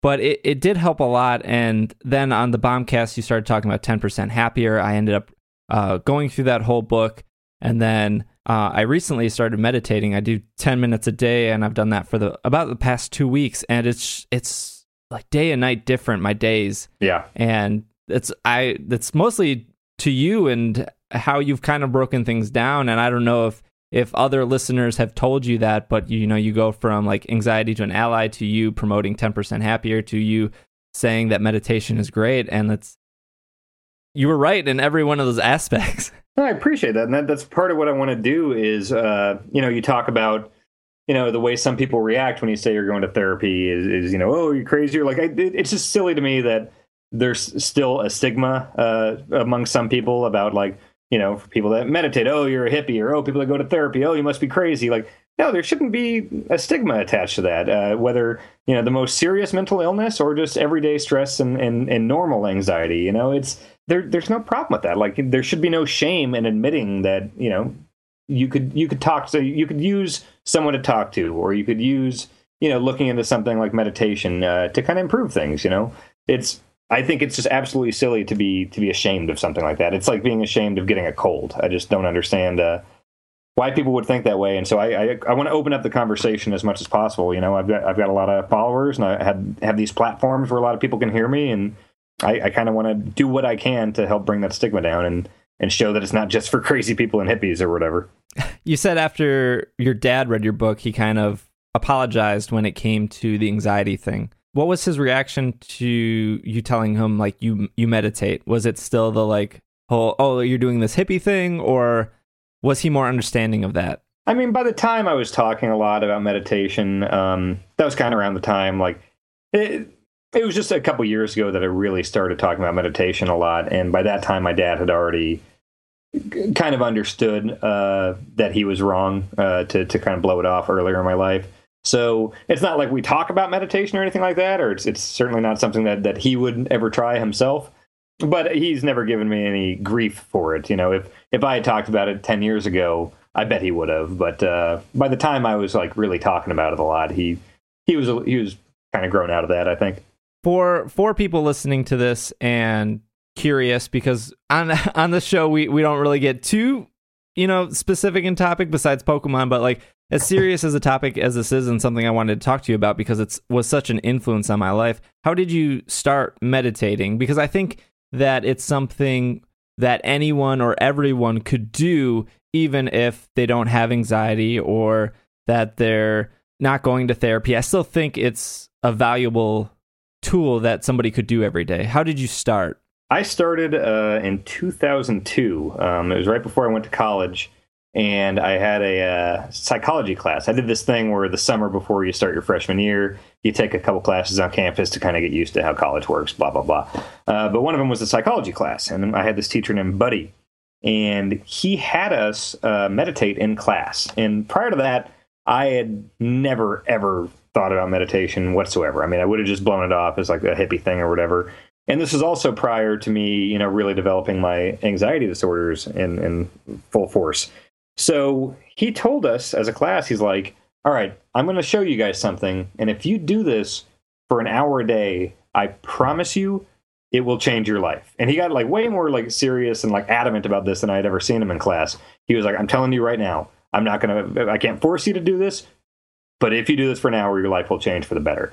And I was like, oh, okay, this is going to get weird. What is this about?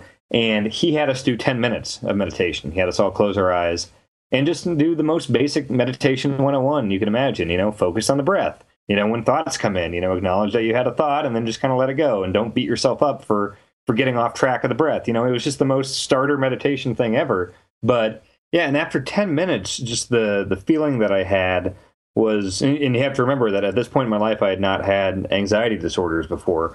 But even then, I just noticed that just from my baseline normal, how I went about my day to 10 minutes later, the difference was so noticeable that I kind of realized that, okay, wow, this is not just some weird hippie thing. This is a real thing. Like I feel noticeably different right now. And I even went into that thing really skeptical and just went along with it because, this is what my teacher is telling me I need to do right now. I guess I'll do it.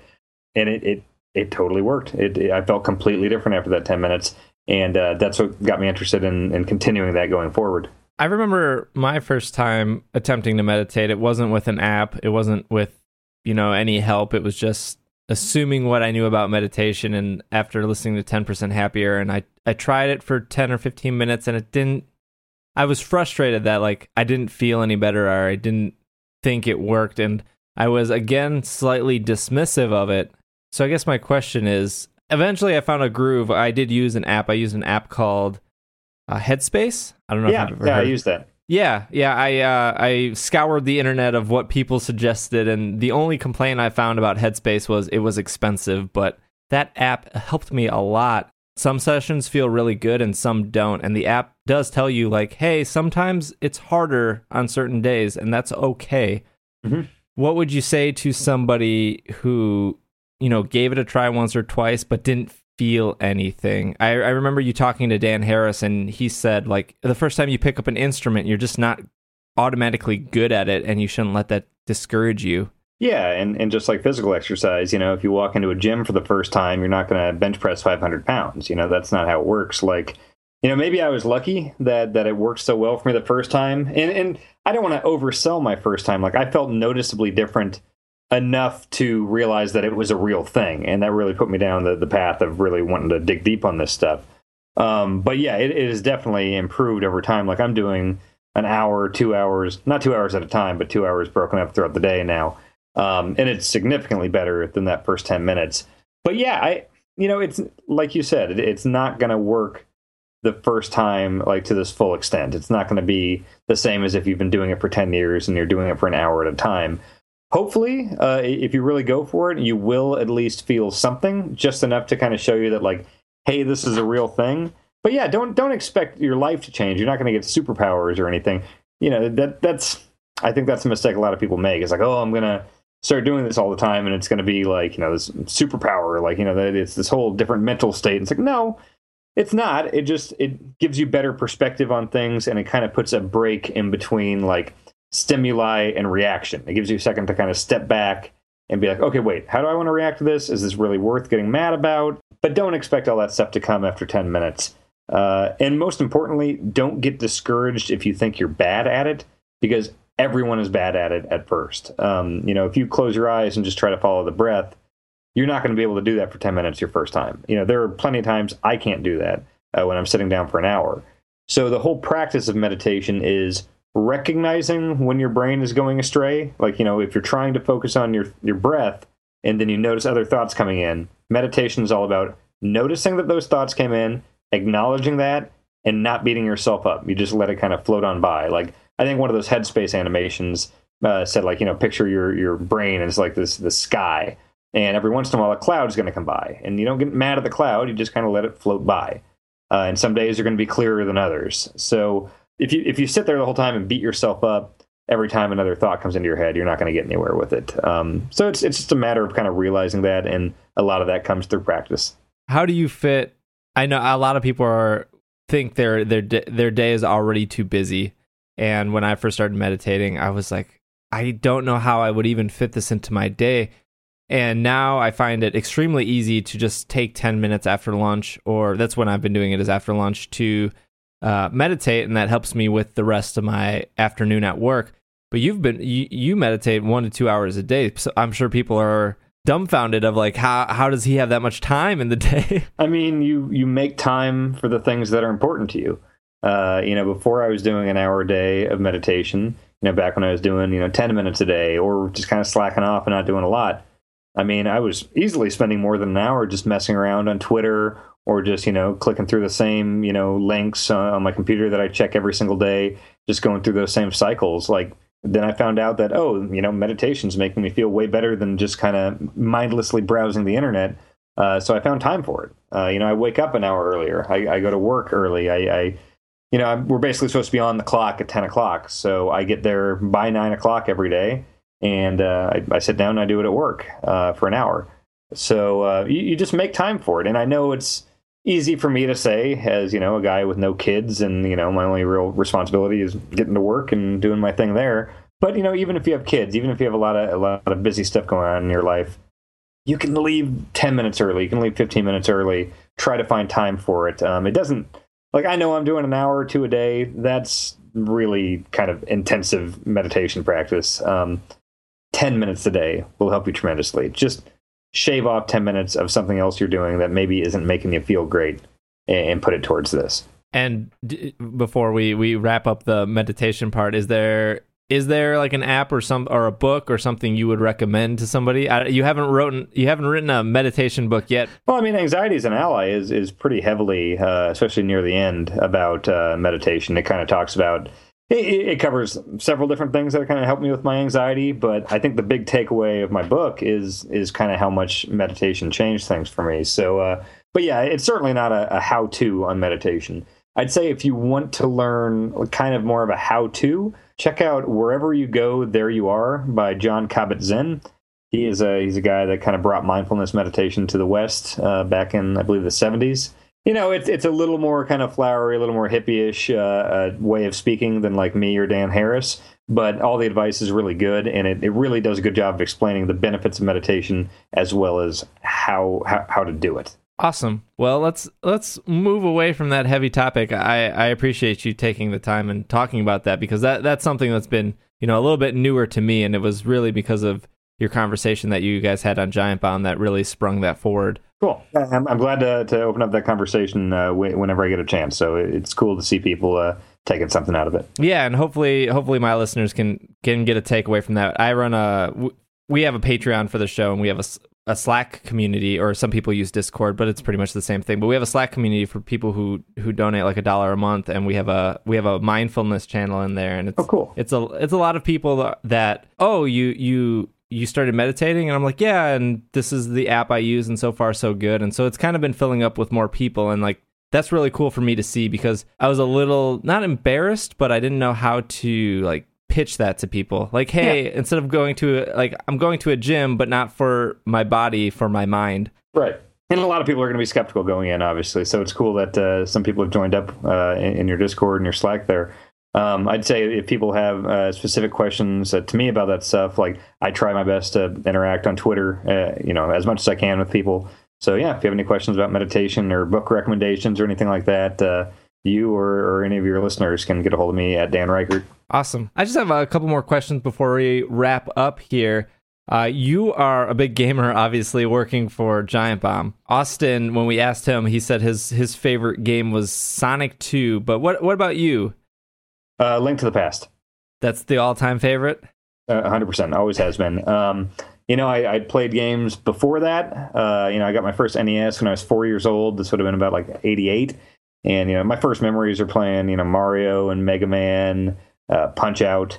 But it was Link to the Past that I played that I knew, like, as soon as I played that game, like, okay, I need to focus my entire life on video games. Like, this is everything to me. I mean, it already kind of was with the NES, but I think Link to the Past is the thing that made me, like, decide that I had to do this for the rest of my life, like, as a career. I saw you recently delete Clash Royale from your phone. Yes.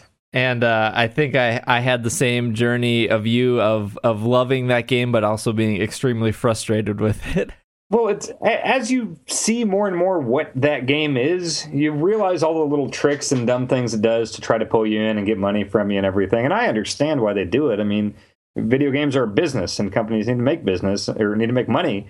And obviously, Clash Royale is doing a very good job of that.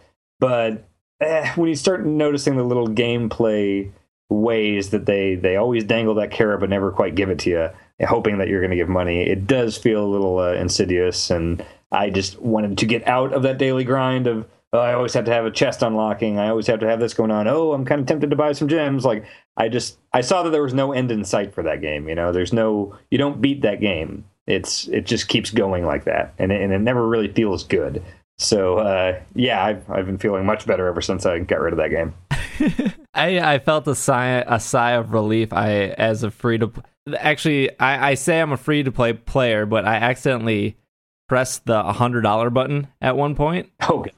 Because I meant to do $5. I was getting ready to go out for the night. You know how, like, at a certain time you get new cards that rotate in? Yeah. And there was one card I wanted to buy. I was like, okay, I want this card. I'll give it $5. And I was getting ready to go out to an anniversary dinner, and I hit the button, and it asked for my Touch ID, and I gave it to it, and then it asked for my Touch ID again, and I was like, that's weird.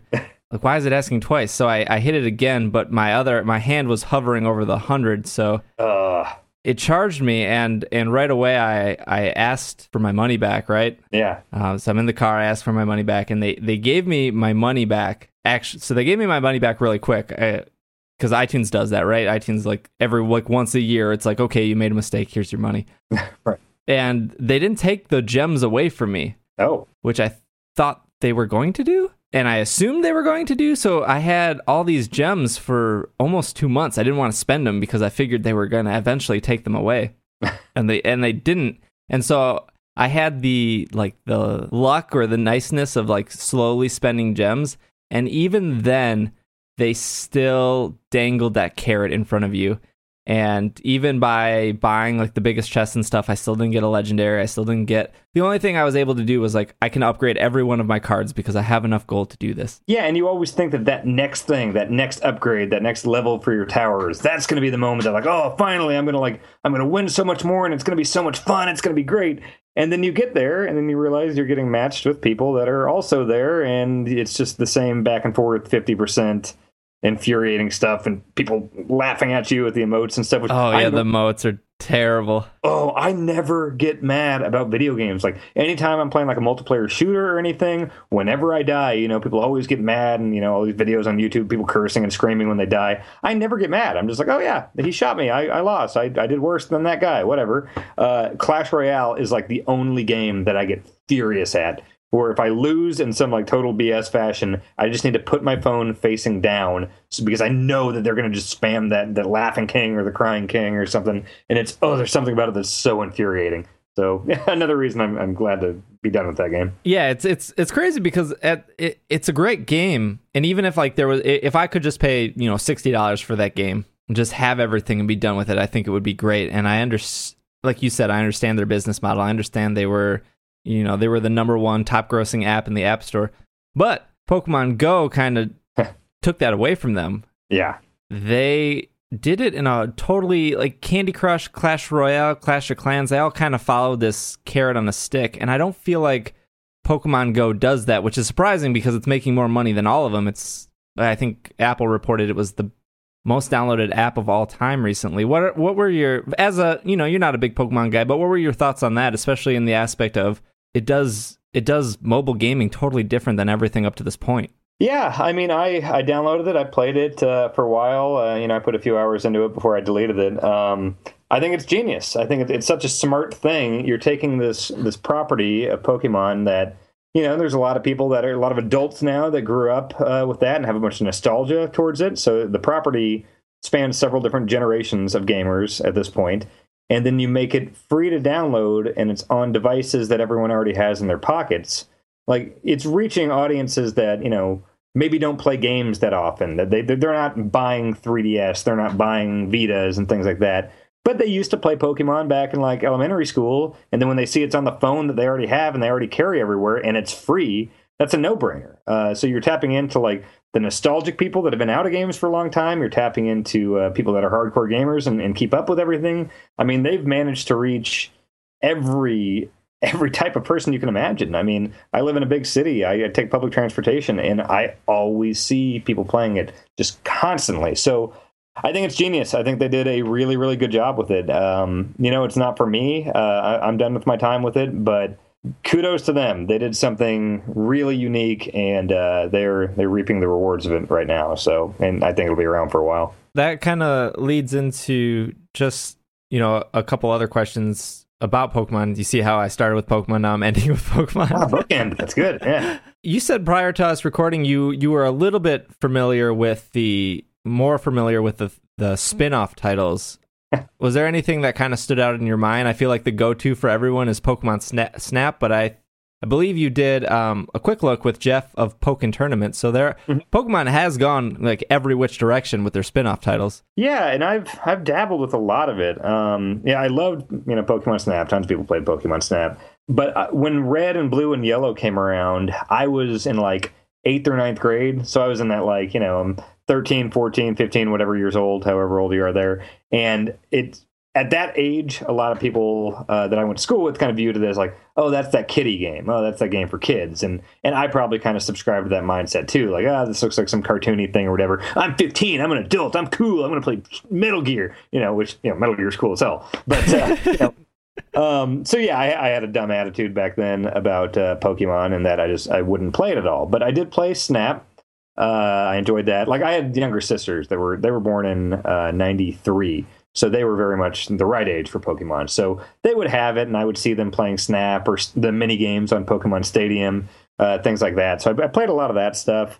It wasn't until Pokemon X, actually, that I played one of the core games. Because I was at Game Informer at the time, and I got out of that phase of my life where it's like, that's kiddie crap. So I actually was open-minded about it, and I worked at a game outlet, so I had a free copy. So it was like, wait, actually, no, we only got a couple codes for that in the office, and I didn't get one. And I remember actually, so I bought that game. I was curious enough about it, enough people were talking about it, that I was like, yeah, you know what, I'll buy this. And I put probably 10 or 12 hours into Pokemon X, and you know what, I had a good time. I enjoyed it. I think I actually wrote an article on Game Informer about it. I'm not entirely sure. I forget at this point. It's been thousands of things, but I'm pretty sure it's like, oh, hey, here's impressions of Pokemon X from a franchise newcomer or something, I think it was called. And it was very positive. I didn't wind up beating the game, but I remember liking what I played, and I see the appeal of it, definitely. I saw the excitement of every time some new Pokemon showed up. It's like, oh my god, I have to get this, and waiting for the ball to clink shut and everything. I totally see the appeal now. I wish I wouldn't have been a dumb junior high closed-minded kid, but that's how it was back then. But no, I totally appreciate Pokemon, but I can't paint myself as some expert or long time. Do you see yourself looking forward to Sun and Moon? Is that something that Giant Bomb doesn't report on a lot of Pokemon stuff? I think you guys have even said that on the last Bombcast, but you guys looked at Pokken Tournament. Yeah. Pokemon Sun and Moon probably really big because those games are always, top 3 sellers of the year for, systems. But is that something you guys are going to look at, or probably not? Yeah, just personally, I can't say what our coverage plans are because we haven't talked about it yet. But personally, I think I will get that and play it. I think the big thing for me is my girlfriend's a bit younger than me, and so she was more of the right age for Pokemon when it first came out. So she's played them all. She loves Pokemon, like as I said earlier with the cards and everything. So yeah, we went through a while recently where she was playing Pokemon Red every night in bed. So I would just be laying next to her and just kind of watching her play a little bit and talking to her about the game, and her enthusiasm was kind of infectious. I guess she was doing a thing where she was trying to get a bunch of Pokemon in Red so she could level it up and bring it into Sun and Moon. Yeah. Which I guess there's some way you can do that. And quick aside, she was showing me all the crazy things like the error. What is it? Error no? Missing no. Missing no. That's right. Yeah. She's telling me all about these crazy glitches and stuff and getting those all unlocked. So really cool to see how deep that rabbit hole went. But yeah, just through being with her and everything and talking about it more, I am looking forward to checking out Sun and Moon. I'm sure, she'll get one, I'll get the other. We'll do whatever trading we can do. That'll be fun to play alongside her. Yeah, I think Pokemon, a lot of games do this, but Pokemon benefits from kind of like the MMO aspect. No one plays an MMO by themselves, and I think Pokemon follows that same mindset of it definitely helps when all your friends are also playing Pokemon. For sure, yeah. And I have to wonder, the Go phenomenon, I wonder how much that's going to impact sales of Sun and Moon. You'd have to imagine it would have some impact. Yeah, I would imagine too. I mean, I went down to one of the more popular parks in Milwaukee, and there was 400, 500 people in this park playing, and and you overhear conversations and you hear people mispronouncing Pokemon names or going, "Oh, look at that circle pink thing," and it's like, "Oh, that's a Jigglypuff." Come on. But clearly they knew a little bit about Pokemon, and Pokemon Go is just kind of this phenomenon that brought everyone in. Surely my podcast has gotten way more listeners just because I'm sure people went to iTunes and typed in Pokemon Go and now they see 200 episodes I've recorded. But I'm sure you guys have just been slammed with media requests of Pokemon Go this, Pokemon Go that, and I wonder if that momentum will last through the summer into the fall when these new 3DS games come out. Yeah, a lot of the longevity of Go is going to be based on what they do to the game to add to it, because I'm sure you've heard all the criticisms about how just the game aspects of Pokemon Go aren't that, there's not a lot to do from a video game perspective. It's more of this kind of crazy real world scavenger hunt thing. The actual battling and stuff doesn't have a lot going on. So yeah, I'm kind of wondering what they add to that. They're going to be making a ton of money. So I have to wonder how big their team's going to get, how frequently they're going to be doing updates, and if they can roll this momentum into, boosting the sales of the games. They're already talking about that movie they want to make. It feels to me, as kind of an outsider to the whole Pokemon franchise, that I'm hearing people talk about Pokemon maybe more than ever right now. I mean, I dabble in Pokemon from week to week, but it's crazy to see all these news outlets just constantly report on Pokemon, and it's weird because I'm used to that. I'm used to going out and finding the Pokemon news on my own. I'm not used to looking at my Twitter and seeing 30 slightly Pokemon Go related articles. Well, not even just Twitter or the internet. I just walk around my neighborhood, and I swear 50% of the cafes and little restaurants and stuff around here, there's a smoothie place right next to me that says, it's got a sign out front that's "Hey, if you need a break from hunting Pokemon, come try our new Charizard smoothie." And it's insane. There are coffee shops that are putting down lures to try to bring people in.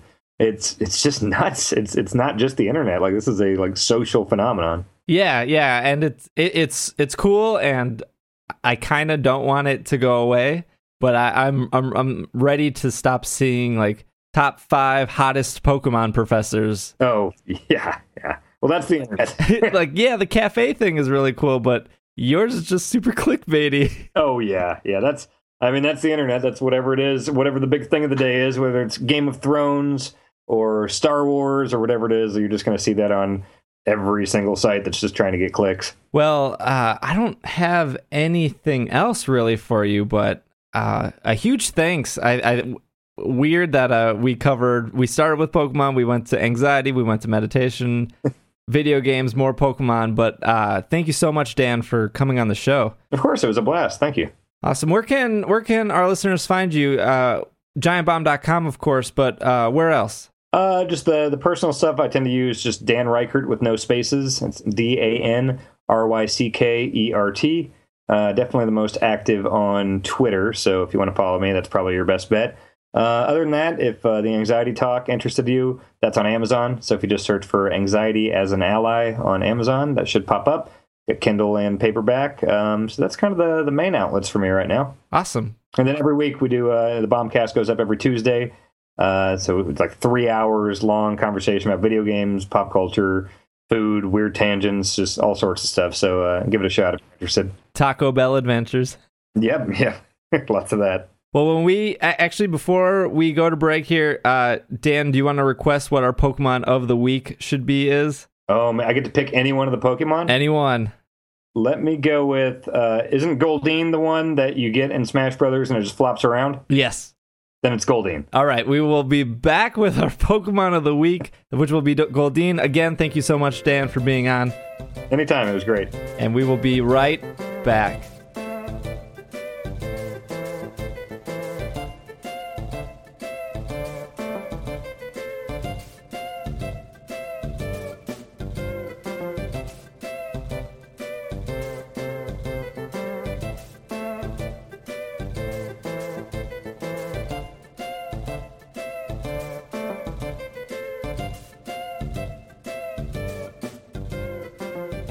And we are back from our break. Hopefully you guys enjoyed that interview with Dan Ryckert. I know Logan, loved it in and out. Magic of editing. Yeah, but I definitely said some stuff I've never told people in it, so that's a little bit more insight of myself. It was a great interview, so hopefully you guys enjoyed it. Dan, being the biggest Pokemon expert at Giant Bomb, requested our Pokemon of the week to be Goldeen. And his main reason was because he thought it was super funny when Goldeen came out in Smash Brothers and just flopped around and didn't do anything. I've never played Smash Brothers. I didn't realize that. Yeah. Not all the Pokemon come out of Pokeballs, but there are like specific ones that do. So when you get Goldeen, it literally doesn't do anything. Whereas like it just flaps around. Yeah, where if like Porygon comes out, it like shoots in like a left or right direction, and if you're standing in it, it just like shoots you off the edge. And then like if Snorlax comes out, he like falls in front of the screen, and if you're under his butt when he comes down, he like squishes you. Yeah, so they all do different things. Let me read a little bit about Goldeen here, and then we'll talk about a possible moveset. I don't know. I can tell you a few things about Goldeen. Okay, all right.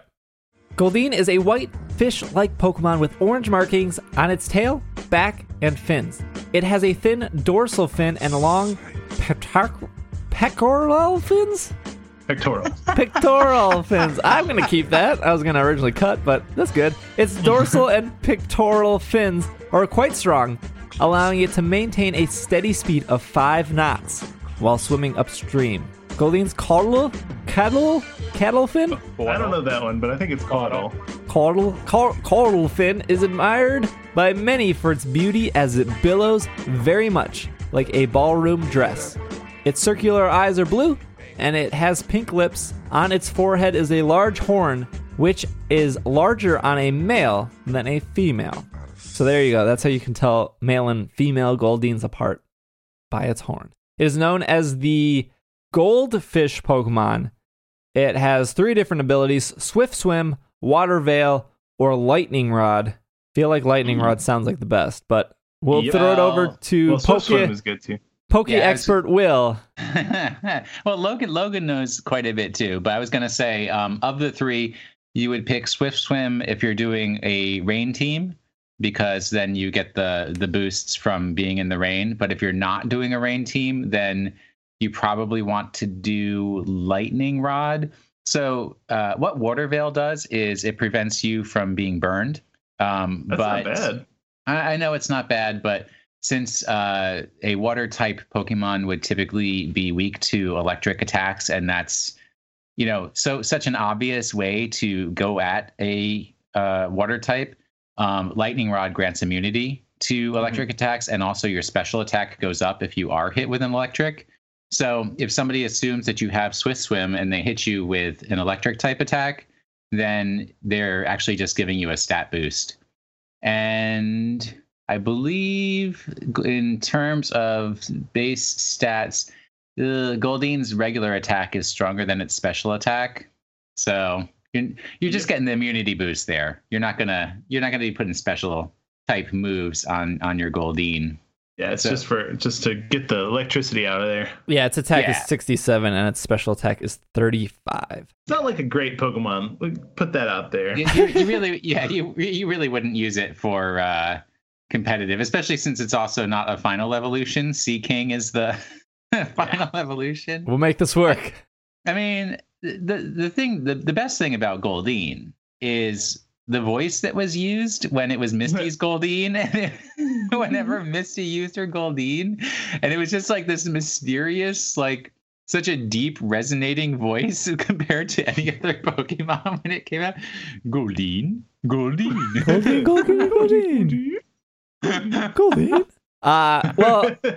Goldeen doesn't change much when it goes into Sea King. It still has the same abilities. Its stats are pretty much the same. They're just more boosted. So any moveset or suggestions we have for Goldeen will translate 100% into Sea King. So keep that in mind. Yeah, so you don't want to protect. You don't need to worry about protecting it from electric types. What you may want to do is it can learn 3 ground type attacks. So Mud Shot, Mud Slap, and Mud Sport. So you may want to learn one of those, maybe Mud Shot to sort of counteract any electrics. They can't hurt you, but you can hurt them. It does learn Mega Horn, which is a 120 base power physical attack bug type. And bug types have a pretty good spread. Yeah. For things that they can hit. So probably Mega Horn would be a nice one to have on there. I always liked Soak. I don't know how viable it is, but if you're running in doubles with like an electric or a grass Pokemon next to Goldeen, and you can soak that Pokemon to turn it into a pure water type. So the problem is if you are running Goldeen with Lightning Rod and your partner is electric, all of those electric attacks are going to hit Goldeen. Yeah. So no bueno. But as an alternative, Scald is always very popular in competitive Pokemon because it has a potential to, even though it's a water type attack and gets the stab boost for Goldeen, it has the potential to burn the opponent. So unfortunately, it's special, and Mega Horn is physical, but the Mud Shot is special also. So we're not capitalizing on its best stats. Yeah. So but the main reason to use Scald is to try to get that burn. Right. It's not so much the damage that you're going to try to accomplish there. Yeah. Because burn reduces attack. Yep. I believe your opponent's attack if they are burned. It reduces it by 50%. It's crazy. Also, Scald allegedly has a 33% chance, but I've played enough competitive to know it's a 100% chance. Yeah, it's every time. It's every time. So it's another good physical attack to put on your Goldeen. So we're saying one Mega Horn, one Scald. Let's do one more attack and a Protect. Make it Waterfall, I guess. I don't know. Don't do that. Could do, Poison Jab for Fairy. Wait, how's about some Hydro Pump? Nope, that's special. Dagnabbit, these special moves. No, right? I'm thinking Poison Jab for Fairy coverage. There you go. All right, let's go for it. We have nothing for grass. Well, wait, it can learn a nice type move. Poison covers grass. You got your bug. Oh, yeah. That's true. Wow, I'm tired. We'll go with it. All right. So I think that's your Goldeen build right there. Put your effort values into physical attack, and let's see, defense and special defense. Special defense is a little weaker, so I would split the rest between the two, defense and special defense, and put the super 4. Slow, so don't worry about that. Yeah. 4 HP. Yeah, might as well toss them over there. There you go. There you go. There's some perfect seeking. Perfect Goldeen. If you get a shiny Goldeen, Goldeen's more of like a reddish orange. The shiny is more of a orangish yellow, more of a gold.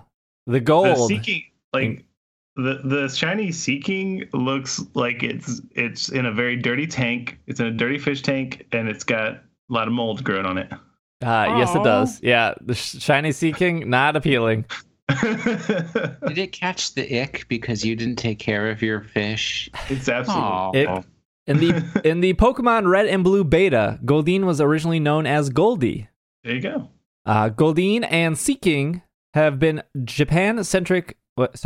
Goldeen, as well as Seeking, has been in all Japan-centric regional Pokedexes.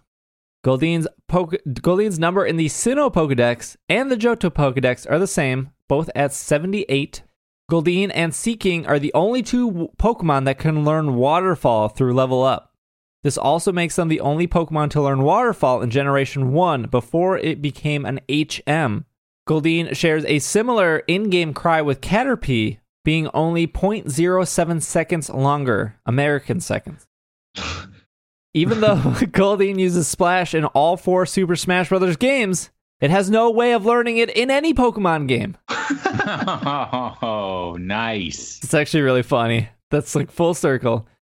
It's weird because it's clearly, like in Smash Brothers, they clearly meant to put Magikarp in, but somebody didn't do their full research, and they were just like, Goldeen. The fish one, right? Yeah, the fish. Yeah. It's like an orange fish one, got right? that orange fish, yeah. Goldeen's Pokemon Soul Silver Pokedex entry claims that it can swim at 5 knots per hour. This is technically incorrect, as knots is already a measurement of speed, not distance.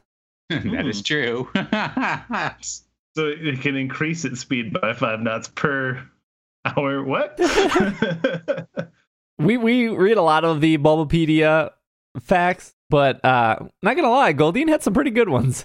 Yeah, this is above average for sure. Above average Pokemon podcast episode here. Well, hopefully you guys enjoyed this episode. We normally we haven't done emails in the past 2 weeks because of the interviews we've been doing, and my apologies because I love doing emails. So if we don't have anything lined up for next week, email us your questions, anything, Pokemon, non-Pokemon related. If you have a good Pokemon Go story that you want to share, please do not hesitate to email myself, sbj@pkmncast.com. Send those emails in. Maybe you have positive feedback about how awesome Logan was and how you want him to come on the show a whole bunch more times. Yeah, send those emails in. Or you can follow Logan on Twitter and tweet at him. Yeah, at Logan Jenkins. That's my Twitter. And if you want to follow and tweet at Will, that's... Leave me alone. All right. That leave me... No. It's Wash in the Sink. WASHINTHESINK. Wash in the Sink. Awesome. Awesome. If you want to join our Slack community, you can do so by going to patreon.com/itssupereffective.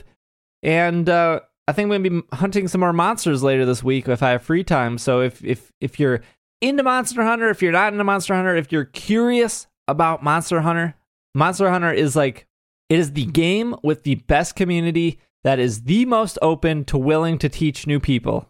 Yeah. Yeah.